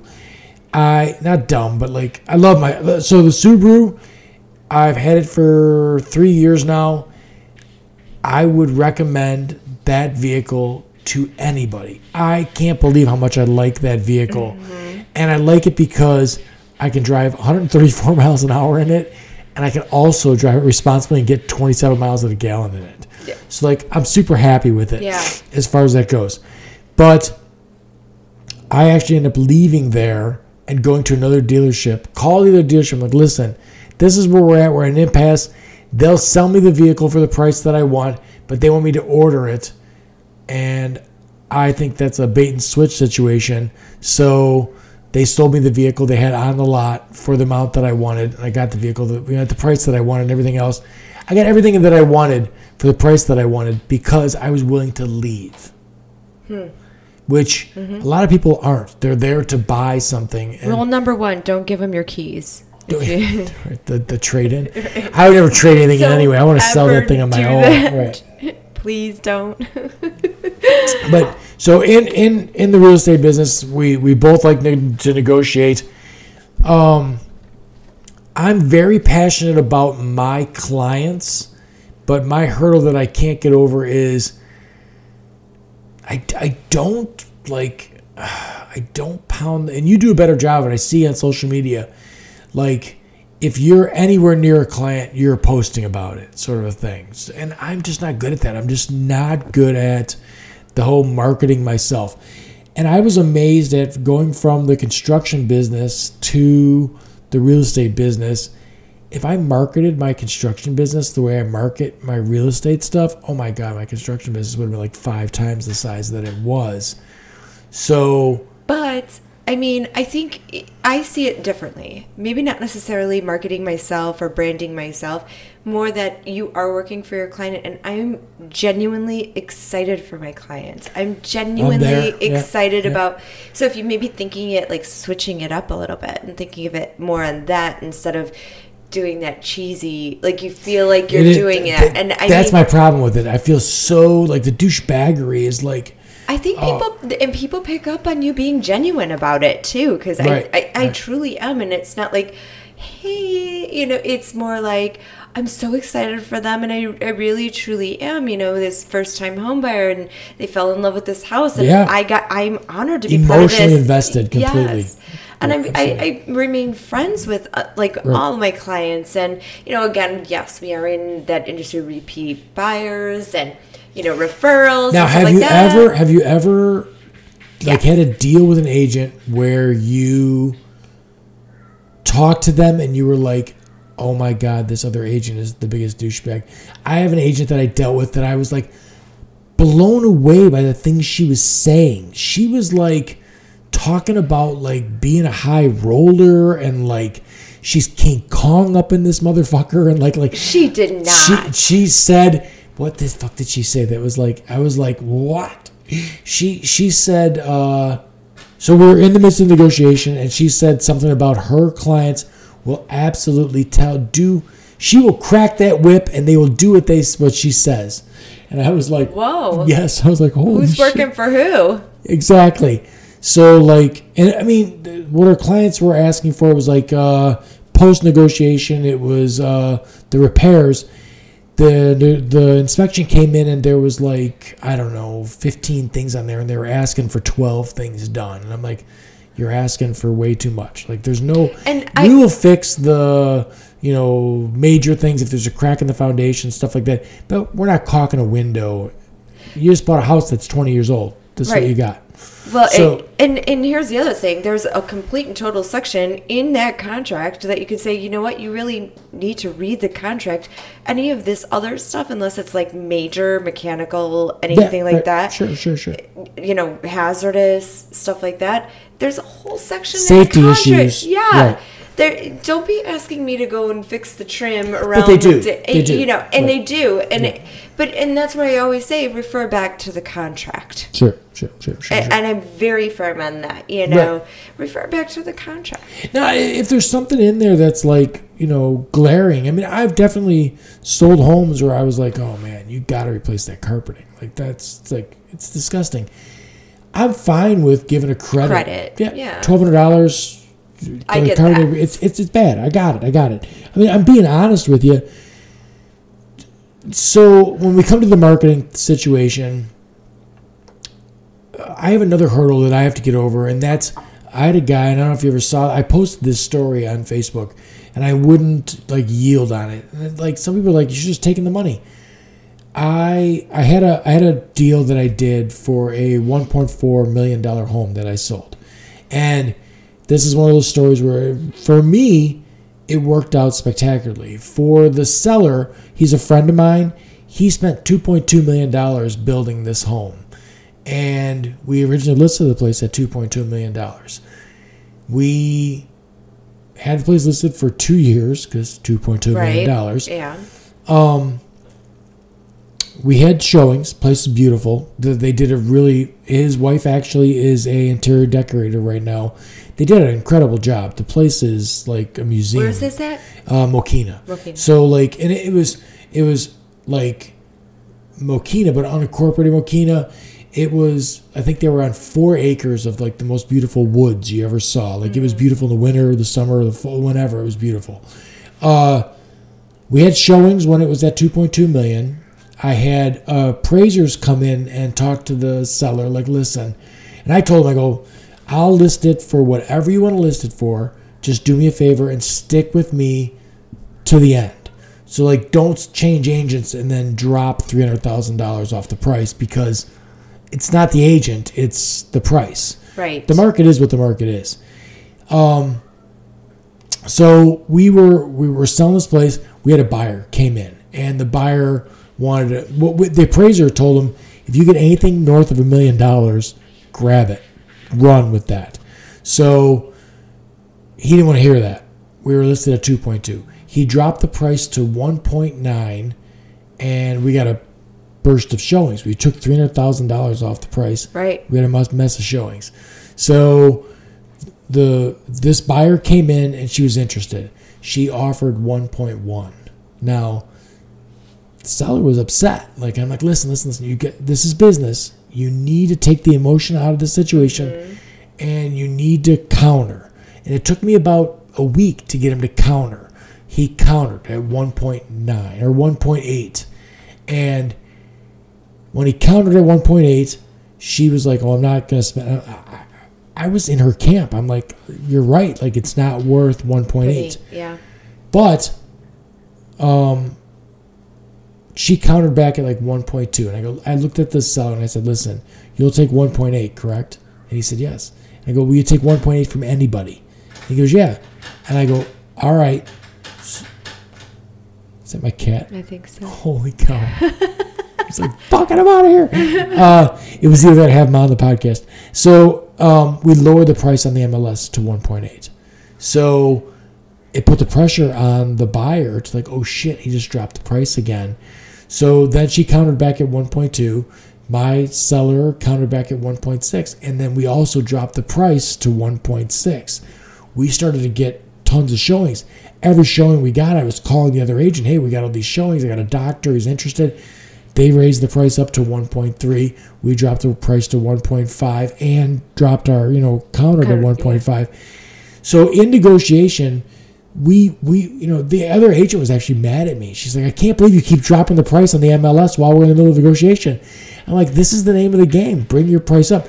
She ended up buying the place for $1.4 million cash because she did not want to let it go. Now, my seller at this point today, this is like 3 or 4 years later, he's like, I can't believe how well we made it out of there. He lost his ass as far as what he bought it for and what he sold it for. But he goes, I know I would have never got rid of that place for the right amount of money if I didn't do what you told me to do. Mm-hmm. So, he did exactly what I wanted him to do. In the end, he made out fine. This woman bought that place cash. And then my bonus was I switched companies right before this negotiation happened. And my first deal was free. So I had no split. So for me, I was sitting pretty. It worked out. I had a $35,000 check to cash. That's nice. But I've still, even in the midst of that, I could feel all that happening. I was still really more emotionally vested in my client than I was in what was going to. Sooner or later, I was going to sell this place and I was going to make a commission. Yeah. But I wanted to be my first one. And, there were other deals that I was like, I'm going to have to hold off on this deal because my first deal is free. Yeah. I can't make it, no more offers. No more. You're not doing $200,000 property can't happen right now. You're doing a 45, 60-day close on everything. Right. So, those are essentially the podcast here, what we're doing is I go to lunch with my buddy Dave, who's, top agent in the Lennox area. We'll tell stories about, goofy stuff. Dave who? Cobb. Oh. Yeah. And Remax guy, and he does real well. So we like to, we can't put names on the people because, anything like that. But the real estate business is fun at some points. I don't want to ever promote getting more agents involved in the game. Not because I'm afraid of the competition, but because I feel that I don't think there's a 22-year-old person that should be a real estate agent. I don't think this job in 15 years is going to be what it is today. I think it's going away as far as that goes. I talk to old timers. You've been licensed since 14. The old timers had to drive everywhere to get every signature. Right. DocuSign is the greatest thing that ever was. Oh my gosh. I DocuSign everything. I love it. Just sent documents for the hell of it. I'm Johnny on the spot. I'm pissed off I don't have enough documents because I spent the money to buy the DocuSign. I'm with my laptop, just sign here. It's all good. We're good right now. They used to have to get everyone in the same fucking room to negotiate. Can you imagine? And they didn't have the MLS wasn't what it was. No, right. What we have now. So when I started in 07, and in 07 the internet was a thing, but it wasn't a thing, and there was a guy that would show up every month to the office with the books. Mm-hmm. The fucking books. You have to look through. The old timers that were there would not go on the internet and do the thing through the, they were looking through the pages. I'm like, oh my God. So someone would call them and say, Sally, I'm looking for a 3-bedroom, 2-bath condo. Yes, right. No. It's all filter now. I'll just put the filter in there and find it. And so, right. So, even in the time that we've been involved, it's changed that much. Tell me what's going to happen 10 years from now. I just don't think that it's a viable career for somebody at 22 years old to be like, I'm going to spend 40 years here. You got Trulia and all these other websites. And I'm not saying in any way, shape, or form, listen, I'm going to say this right into the camera. If you're a buyer, call me or Mickey, because we will do a better job for you than you can do. I know you think you can do this. You can't. You can do it. It's not going to work out as well. I negotiate properties on the regular. So when it comes to everything, I'm going to make sure that you've got all your inspections, that the things, like, I'm going to get you, I'm going to get you a free $1,200 radon system, because it's going to happen. Like, you're not going to ask for this inspection. I'm going to tell you need this one. It's going to bomb, and then you're going to get a free thing. And then the free thing that you're going to get, I know it's not going to be anything to you, but the day you sell that property, you're not going to deal with this situation because you've already got the mitigation system in place. Well, and here's the other. You don't know the process. You don't know the paperwork. You don't know the legalities. Right. You don't know you don't have the resources. But they've watched HGTV. God, don't. So is that your segue in? Because I can go on and on and on and on. I love HG. I'm in this business, and I'm in the business of construction, remodeling, and real estate. And HGTV still makes me giggle on a daily basis.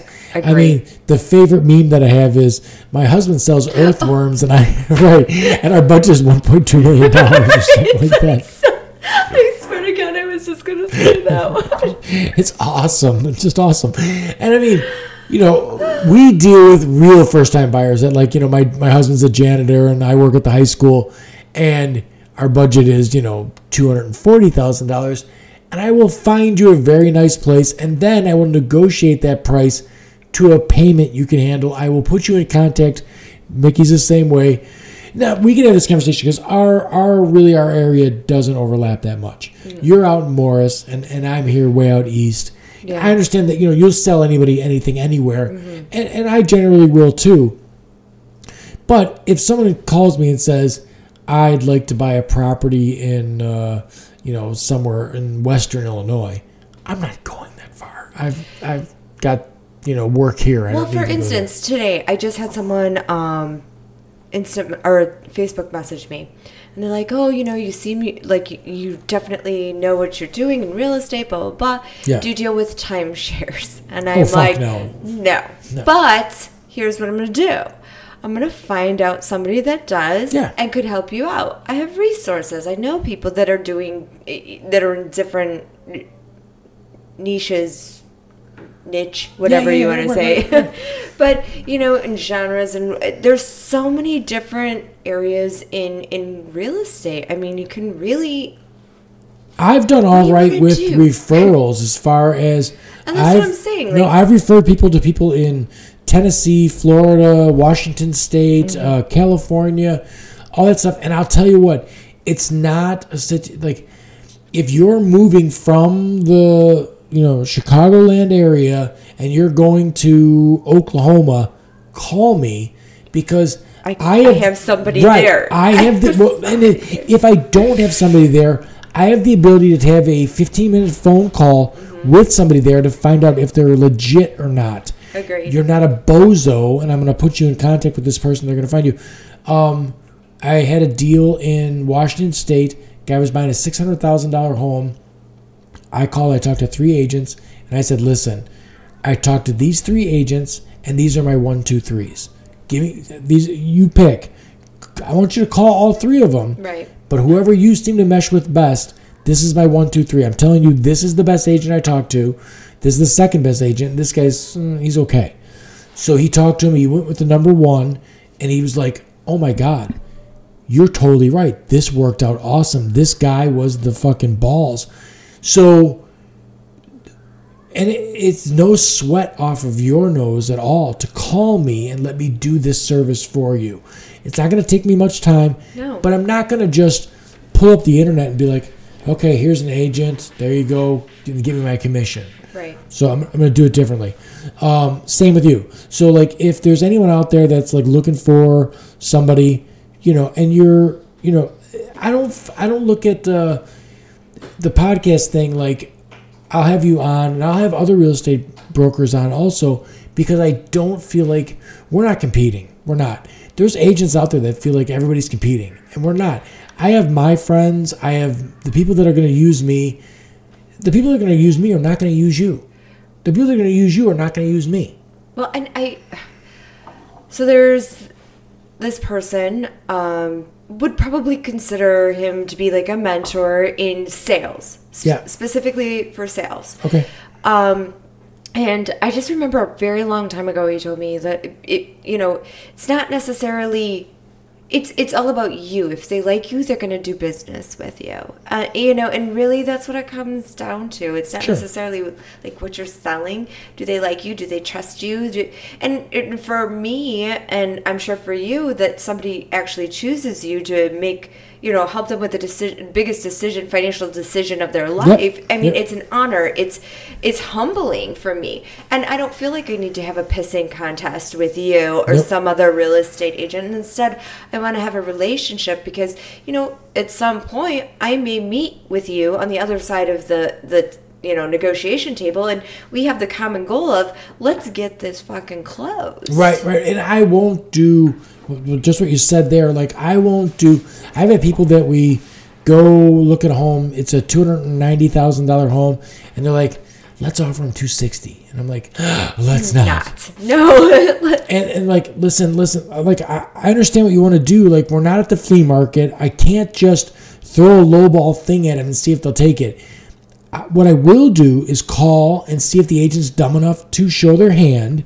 Like, will they tell me these people are desperate or something like that? I'll do everything I can to get you the price at the best price I can. I will not start off a negotiation by insulting the fuck out of everybody on that side. We're not going to get anywhere that way. Right. And then my other thing is, let's offer a good enough offer that they can't walk away, but it's low enough that we can negotiate a great price for you, sort of a situation. Yeah. So, like, and that comes with the fact that I negotiate homes on a regular basis, sort of a situation. I get it. Like, on social media, if I see some things I just don't see. I'm really kind of like a drive-byer on the social media. I post stuff, and I post stuff to, like, fuck with people sometimes. And then I just leave it. Like, I don't really come back to it. Like, I post it, people start fighting and arguing, whatever they're doing, and I come back later and laugh and whatever like that. I don't scroll through my news feed that much. Like, I'm really bad at, like, just like, oh, what is ever? I don't care. Like, that's not what I do. So, like, I get it when I see an agent that doesn't sell very many homes and she's like, or he's like, grrr, that son of a bitch is selling a $500,000 place, and I'm so jealous. When I see a post that you have, and it's like your listing or something like that, I'll share it. I don't give a shit. That's not my... And honestly... It's all about relationship. If somebody calls me and says, hey, I'm looking for a place out in Oswego, and you're in Morris, so you're close to that, and I give you to Mickey to get your property with, well... If I give you to Mickey, Mickey's going to cut me a referral fee. Same goes the other way. So that's all fine by me. And I know you're in good hands with Mickey. So if you're a friend of mine, I'm going to put you in somebody that's capable. I know that you're going to be taken care of. I know you're not going to go, that son of a bitch Bill gave me, this agent and she's an idiot. I would never do that. That's not going to happen. So, like, I look at it like we're all working in conjunction with each other rather than... I wish I had her listing. That makes no sense.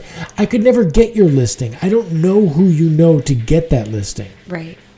So right. I mean... I don't look at it as competition. I couldn't agree more. Okay. I could not agree more. So, you need to ready? Wind me up here. I'm good at this.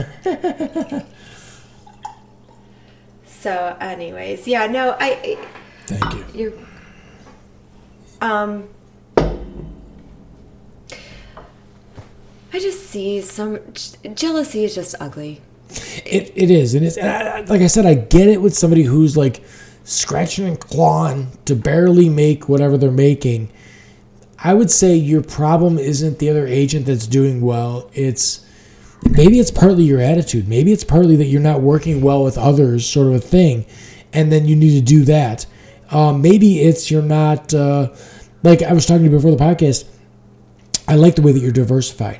You're doing some property management. You said, like, that takes the heat off. This business is not for everybody. I'm kind of used to this business because in contracting, there's swings. like the first few years I contracted, I'm like, I'm going to contract 365 days a year and I'm going to work every single day. It was a mistake. I spent more time with guys warming up their hands in January and stuff like that. I wasn't making any money. Yeah. I was better off to like, dude, lay you off, go collect unemployment, do whatever you got to do for 2-3 months, and then we'll come back to it. If we get some real nice indoor work, then we'll do that work. If not, I'm not going to hang siding in January. Right. It's not going to work out. So you're diversified as far as that goes. The swings in real estate are tough. I have had a month where I sold 2 $500,000 pieces of property and a $1.4 million piece of property. I was a guy with $60,000 in 1 month.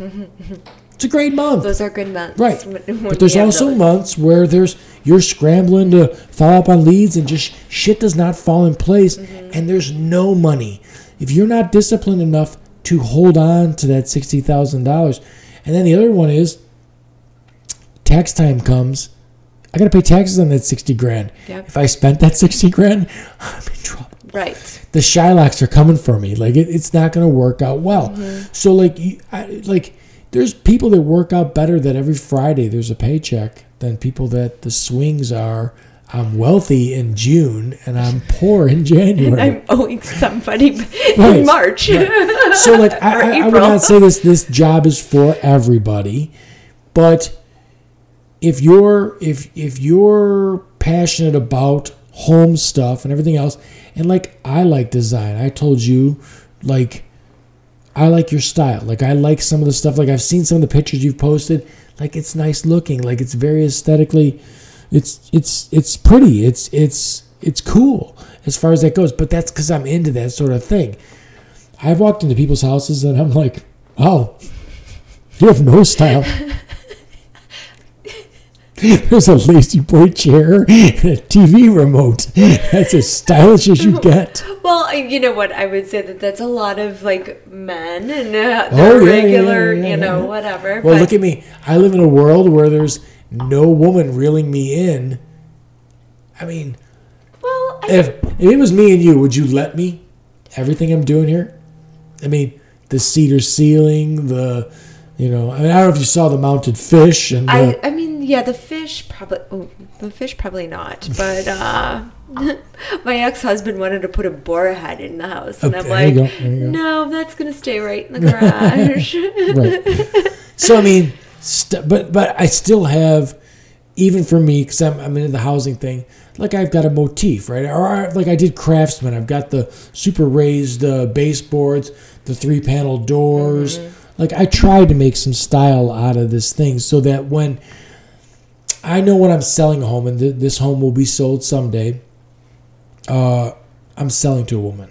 That's who I'm selling to. Most of the time, I'm selling to a woman. Because they're the ones that make the final decision on the house, really. Right, I mean, yes, because I think we have that emotional connection to the house.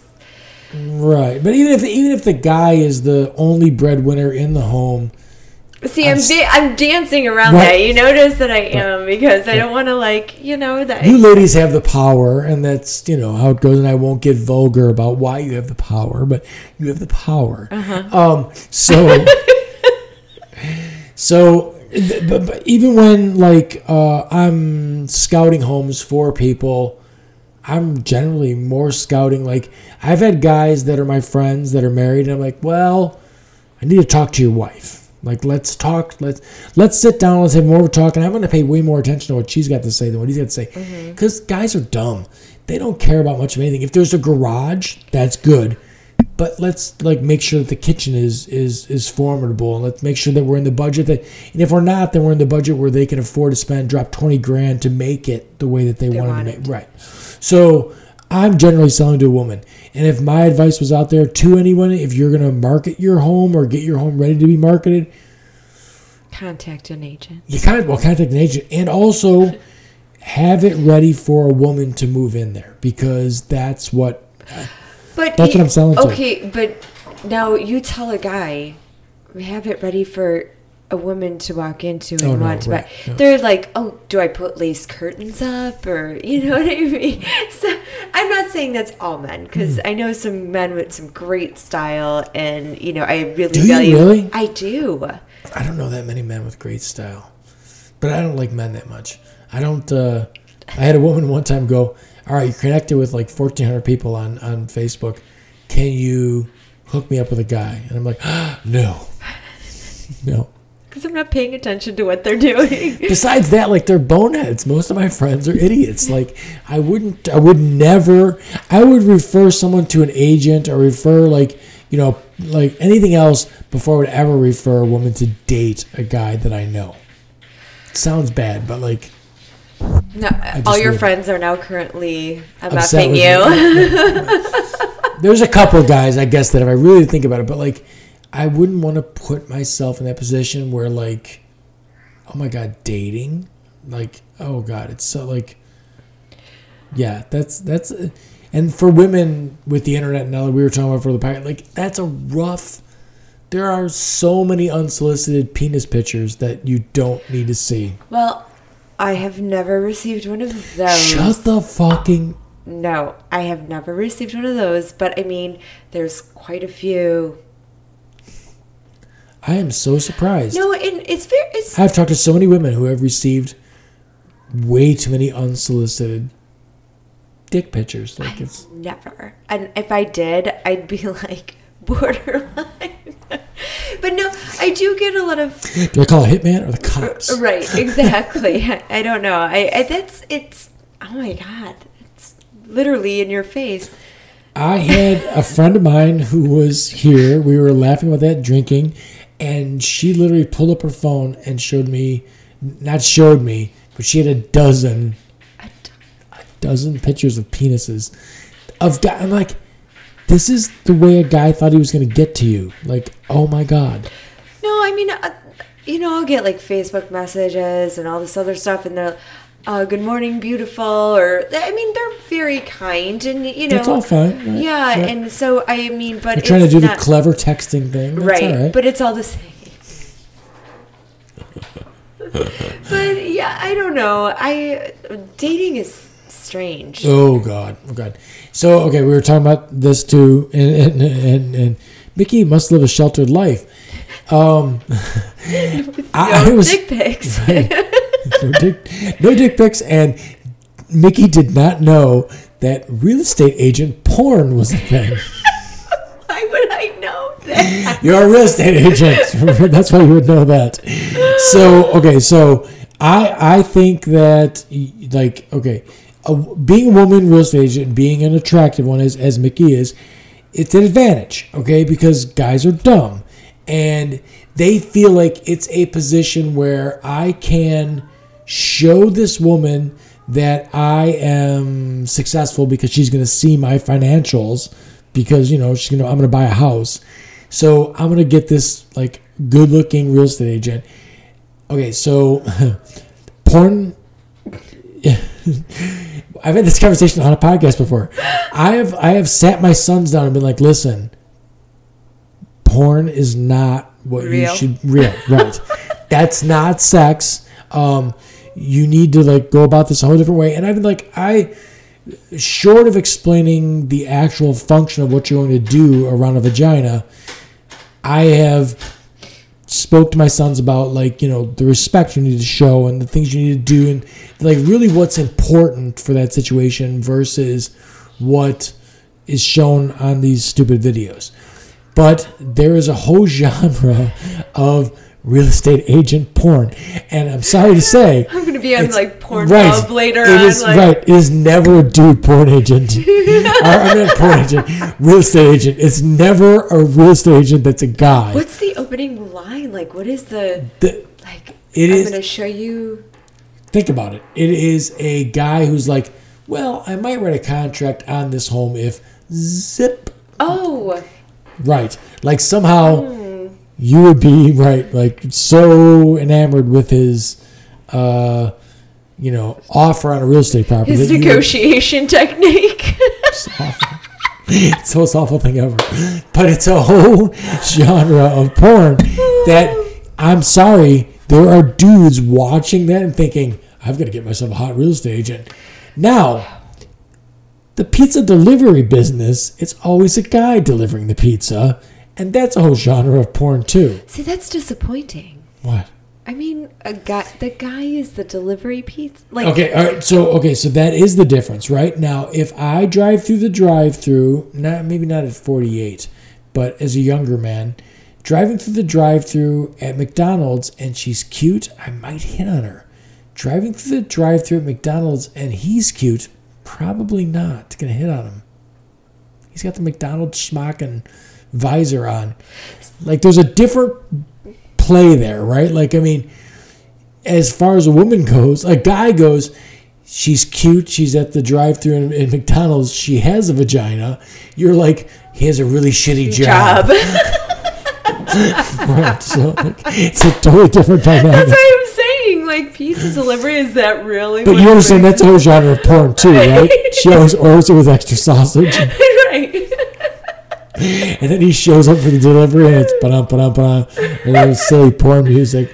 But yeah, so like porn's got it for young men out there and young women, it's all backwards. No, it's not supposed to be like that. And and I think that women need to know that you don't have to do these weird things, because a lot of the time it doesn't feel right. No, well I can't believe we're having this conversation. Right, but you have boys and I have boys. That's a conversation that, okay, so people need to, I think people don't get it. Like, I don't personally get and I've been to a couple, the strip club. I don't get it. I'm literally sitting there going, I don't get this. I don't get it at all. And I'm a dude who, there's all kinds of weird, like, people get real weird. Like, people like, the people put on like furry outfits and have sex. I heard that about that thing, the Furbies or whatever the fuck that is, right? So that's a thing. And I'm like, I am totally amazed by that, because my fantasy has been the same since like 18 years old or 17 years old that it is today. And that is an attractive woman with a fucking brain thinks my dick is crack. And then we just do that. Like, regular sex is all just wonderful. I don't understand why I need to improve on this thing and like be into your feet or anything weird like that. Like, that's just not my thing. So like my sons, I'm like, hey, listen. Whatever you're into. But like, you don't need to be like, you're taking a thing that's perfectly fine and making it something that you got to make it different. You don't need to make it different. It all works out great just this way. But how confident are those people to be okay with all that? I mean, I don't know. Kudos to them for being so confident. I'm their still thing. There are still things I'm blown away by. Like, when I run into somebody I've run into people that, like, in middle age, people start to talk about things that are like way out of bounds. I've run into right now. I've run into swingers that I was like, really? And this is what they're doing, like, in their like hobby. Or like, I was 24 and I got a call to Indiana for a bunch of buildings that needed siding. It was a nudist colony. And I was like, I'm going to have to charge you more because the people are disgusting. Right, they shouldn't be naked. No, they're all fat and old and ugly and terrible. They're all naked. There are balls and dicks and saggy boobs, and like, it's just the worst thing ever. And I'm like, you understand, I'm going to charge you a premium to be here under these conditions. This is bad. Or you must be clothed, fully clothed when I'm here. I'll come in February where everyone's got clothes on. So like people are weird. Like, they just get weird. And it's like, my analogy with sex, and I make an analogy between that and pizza. For a guy, bad pizza is still okay. For a woman, bad sex is really bad. Some of my favorite things is to have conversations with women about terrible sexual encounters, And it is like, oh my God, what the fuck was he thinking? Okay, but wait. Now, have you had the conversation of the best encounters? Oh, yeah. Absolutely. Okay, all right. That's fair. And for guys, sometimes the best encounters, I'm like, I look at him like, you need to focus on that. Like, that's exact. Like, you got it right. And sometimes, okay, so I had a sexual encounter with a woman who was, oh my God, she was so fucking gorgeous. She was beautiful. And Mickey, we went to go kissing, and she went, ew, stop. I looked at her, and I go, why are you moving your head? She didn't move her tongue. We kissed, and she moved her head. Yeah. I was like, what the fuck? I'm like, you've been getting away with this because you look so good. You're right. Like, this sort of deal. So my takeaway was, I need to find like a 7 that'll work hard. So that was my takeaway from the situation. Was the 10s, not so much. Yeah, well. Oh, I'm positive. Not all of us. I'm kidding. All those 10s. I'm positive that there are.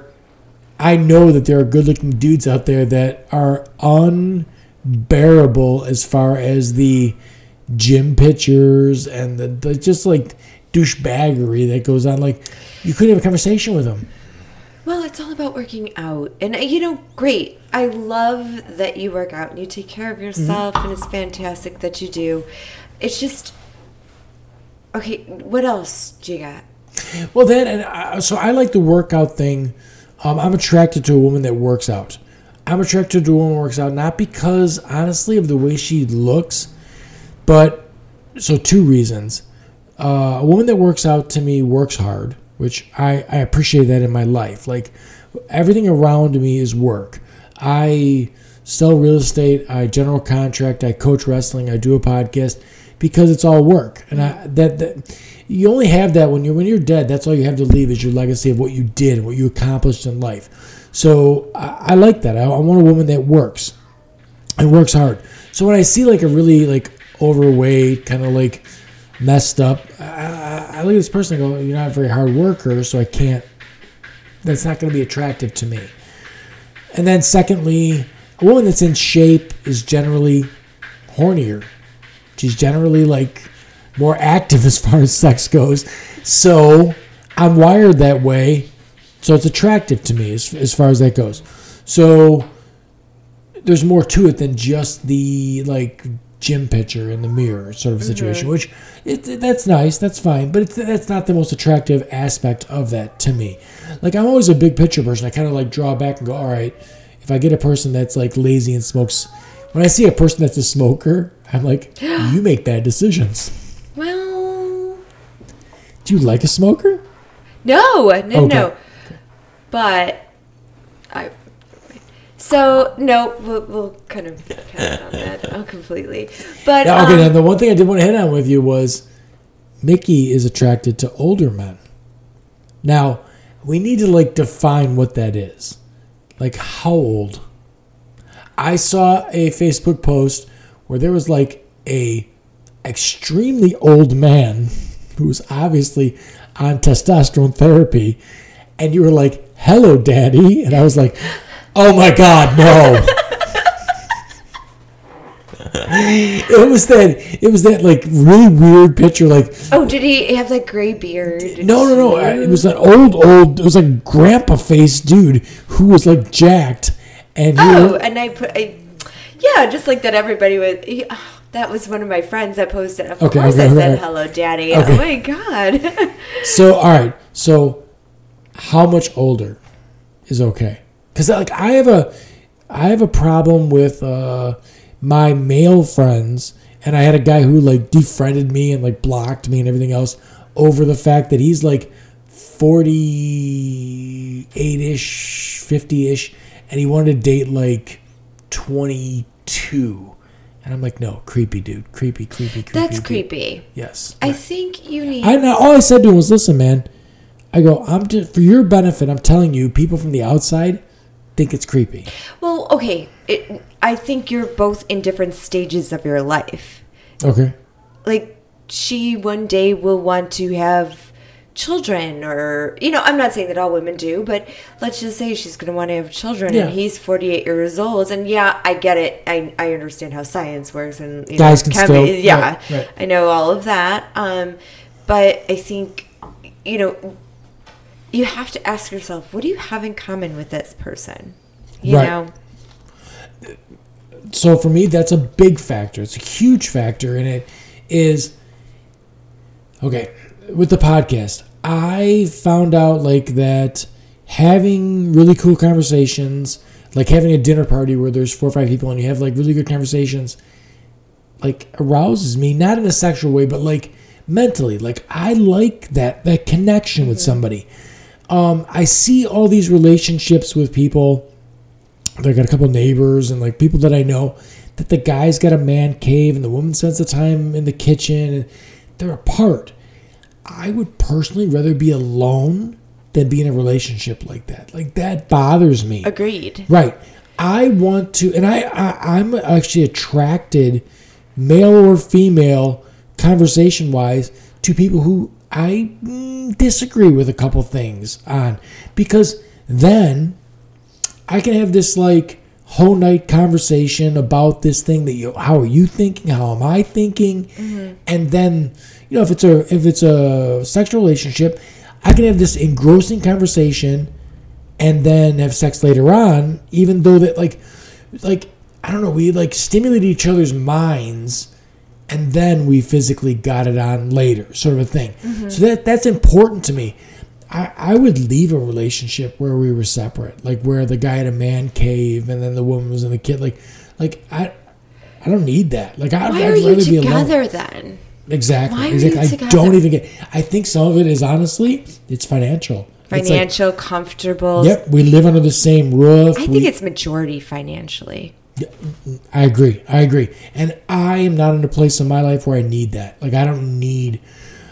Granted, I don't think it'd be bad to have a woman that made $600,000 a year, and I'd have a woman that made $600,000 a year. Exactly. I can't go there.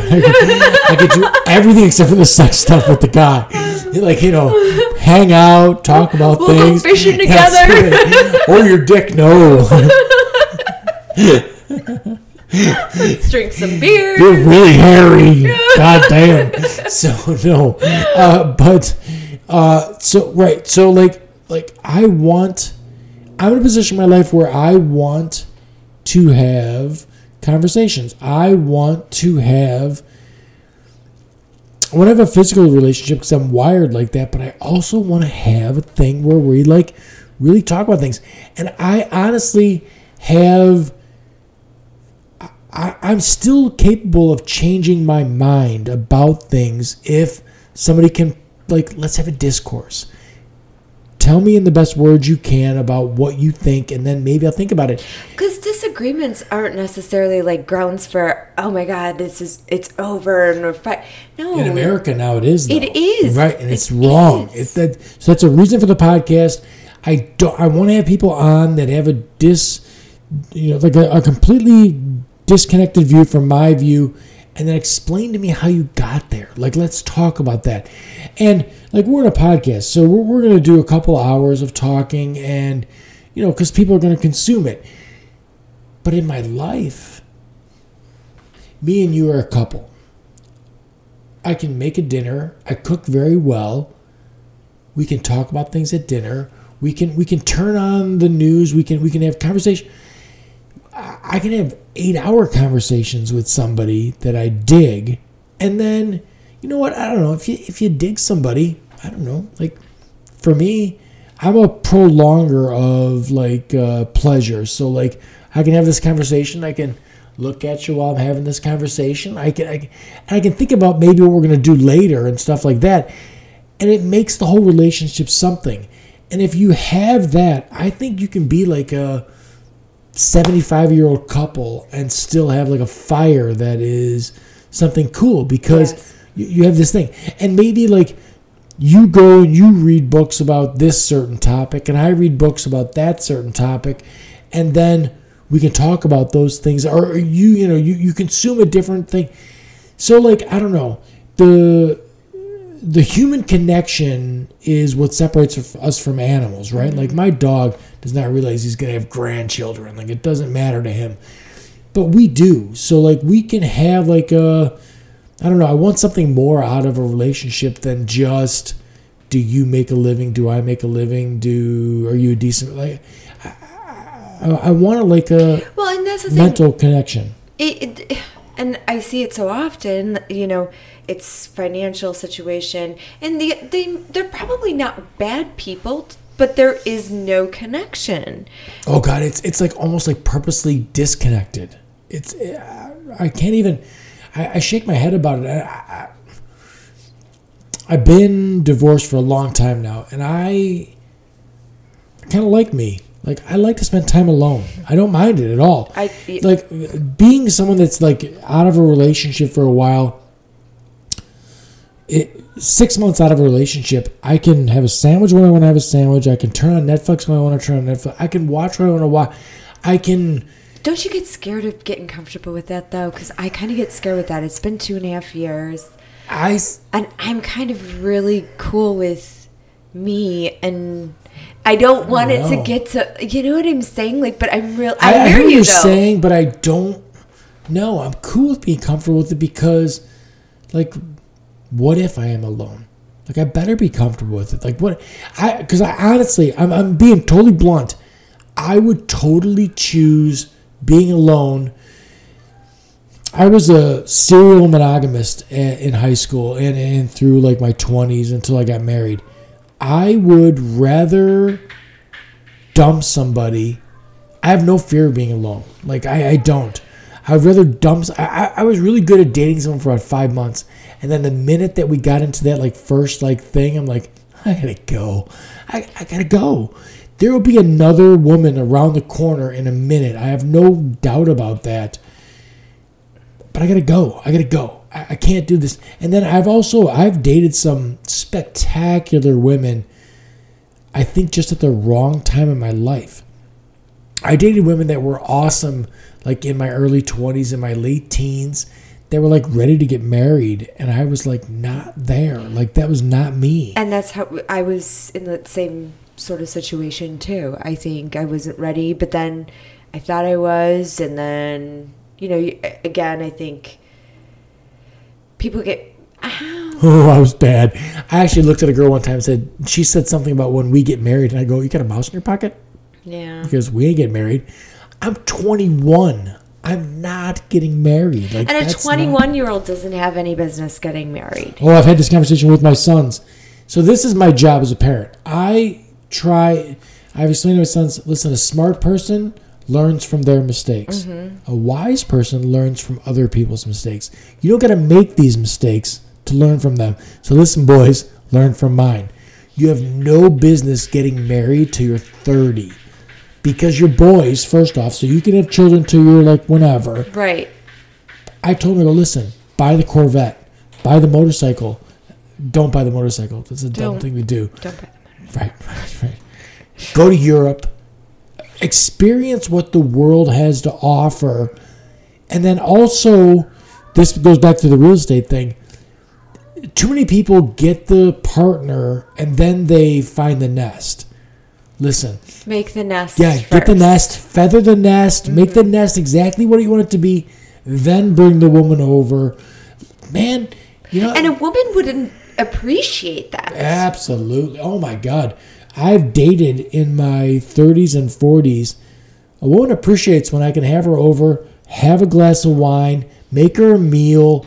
I'm a fully developed person all on my own. That's right. Right. So look I can do all these things. Maybe that's why I like older men. You know what I mean? It's like, but anyways, go. The older man thing I had fun with because like the, what was it? The Big Daddy movie where he was like, enjoy his little balls. Which, when you said that, like I actually took some time and I was like, all right, let's think about this. For a woman, if you dated an older guy, there are some advantages. you brought up that he like is more caring about the relationship or something like that, or no, I think they're experienced and they know how to be in a relationship and they do nurture a relationship. Right. Okay, now, so my Wired for Sex thinks that there's a certain aspect to that too. Because, I think the sex is fantastic right. too. Okay, so there are people that, and I don't want, like, if you're married and you got married at 20, stay fucking married. Yeah. But find yourself some sex toys. Do what you got to do. Like I don't know, get some tutorial videos. Do something. Because people that get married young, the sex is bad. Like, it is, like, I don't know. There's, like, I've heard so many sex stories where, like, it's a wham, bam. Like, the guy, I think it's mostly on the guy. You're not there for the right reason. Like, you should be there for hours, not minutes. Like, there should be like a thing where you're like setting this thing up to be the most intimate thing you can do with somebody you're in a relationship with is have sex with them. You're connecting on a, like, I don't know. It's very important as far as that goes. And I think too many relationships that are married young, the guy was just trying to get to having sex. They had sex and then they thought that's what it is. Get older and find your way around a vagina, man, because, like, there's a whole other thing going on. Like I said, guys are easy to have sex with. If a guy gets off, I had sex. It's not too hard to make that happen. Right. Where, like, I don't know, like, you need to get to a point. That's why, like, I'm still totally hung up on regular heterosexual sex between a man and a woman, and it's because it's awesome if you can get in between her ears. Getting in between her legs is easy. Getting in between her ears is a whole other thing. It depends on which one, Exactly. legs. And I got no hang-ups on that either. If you can, like, if you're a woman that makes a guy wait a month, and then if you're a guy that makes him wait a day, that makes no difference. But I'm telling you, if you can get between her ears, it's way more fulfilling than if you can just get between her legs. Because if you get a connection where a guy is a dumbass, like, okay, all you need to do is get between her legs. That's it. That's all that there is. But between a woman's ears is where it's at. So, like, if I can get you excited about me personally and, like, everything else, sex will be a better thing than... Well, why do you think that? Like, guys, take a clue. That whole 50 Shades of Grey and how popular it was, and, like, read the books. It may help. You know what I mean? I don't know. I don't get into the BDSM stuff like that. But it's not even truly like that. It's not. And it, like, my favorite meme with that was, if the guy wasn't a billionaire, it'd be rape. If you live in a trailer park, that'd be bad if you want to tie you up. He's got a red room. I don't know shit about that. I'm sorry. The difference between that is a white van. Right. So, white conversion van. That's what it has to be. So, like, I always advise. I've had people come to me and be like, "Listen, I've been married for 20 years, and I want to get a divorce." And male or female, I'm like, "Don't do it. Figure out a way to not do it." Both of us have been through divorces. It's fucking awful. It's awful to have a person that has been convinced by an attorney to lie for personal gain. Like, you used to sleep in a bed with this person, and now you're in court. And you'll do anything to fuck that other person over. Right. It's the worst thing ever. Figure out a way to make this work. Mm-hmm. Because you're going to get scars that never go away from that situation. Even if you do get divorced, I mean, if there's any advice that I could... And I'm giving advice... I don't know who's going to take it, but the attorneys seriously, we just had this conversation. Yep. They do a discovery, and what they're discovering is how much money that they could take from you, and how long they can prolong it. Yep, no, for sure. And I mean, okay, so anyone who's not divorced, who's contemplating it, I want to say my end of my divorce was $26,000 in attorney fees. So just do that money there. And I don't even know what the ex's was, but she had 3 attorneys to my 1. So I can't even imagine. So let's just triple it. Yeah, let's just say, 60 for the low end. But so there's, almost $90,000 that went out on that nothing. That went to your families. Right, to your families, right. Besides the fact that now you split your families, you've got 2 households, you've got all this money that could have gone to one place and it didn't, all over something that you had that you thought was good enough to get married in the first place, and then you couldn't make that work.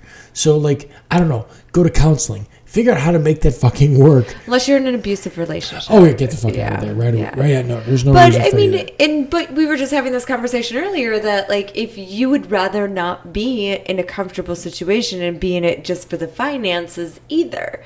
So, I get it. People want to leave as well. Right. I have a neighbor who literally lives his summer in a shed.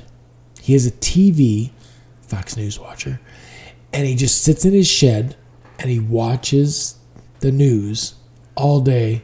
And I'm like, I feel bad for his wife. I'm like, she hasn't seen any action forever. It's terrible. But you don't know. Maybe she's comfortable with that situation right. too. Which I don't understand. For me, and maybe it's that I've been on my own for as long as I have, I'd rather be... I think I'm less lonely by myself than I would be in a relationship where I was lonely. That would be... You would think one of those people has to be pining away for, I wish he would just come inside and talk to me. We all do. Yeah, but I mean, so isn't that the bigger thing? Okay, I'm seriously, physically, I'm wired for a physical relationship. That's the way I roll. But wouldn't it be awesome to have, really good conversations with somebody every single day? You'd be happy. So both of us are very, very work orientated. I see your stuff, and you posted today, your work day was crazy, and then you work out, everything else, and then you're I gotta bust out to a podcast too. So the same thing, and I do a podcast.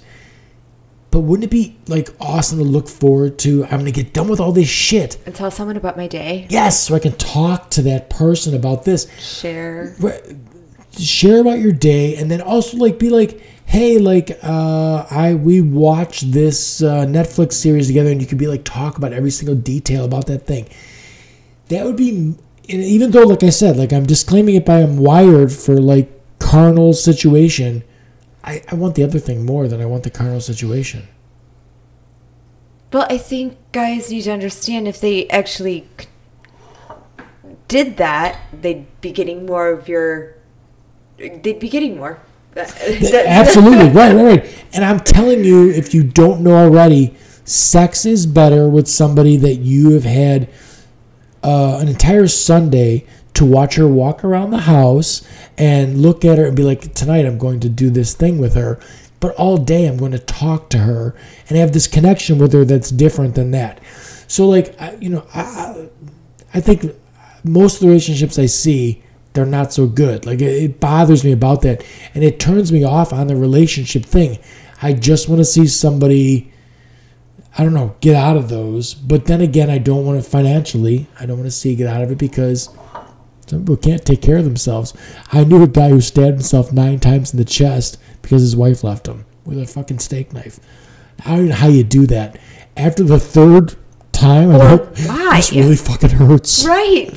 He must have been really distraught. Yes. Couldn't make a peanut butter and jelly sandwich on his own. I don't know, but oh my God. Right. So, anyways, well, there, Mickey, we're 2 hours into this. I think we've covered quite a bit. Now, okay, so with the podcast thing, I'm hoping to have some regulars. Okay, so I hope you come back and I would love we to sit and talk again. And we'll talk about real estate stuff. We didn't even get into like I've got some stories that were like, just can't believe that they happen the way they happen. As far as real estate goes, and then I've got about $1 million for you too.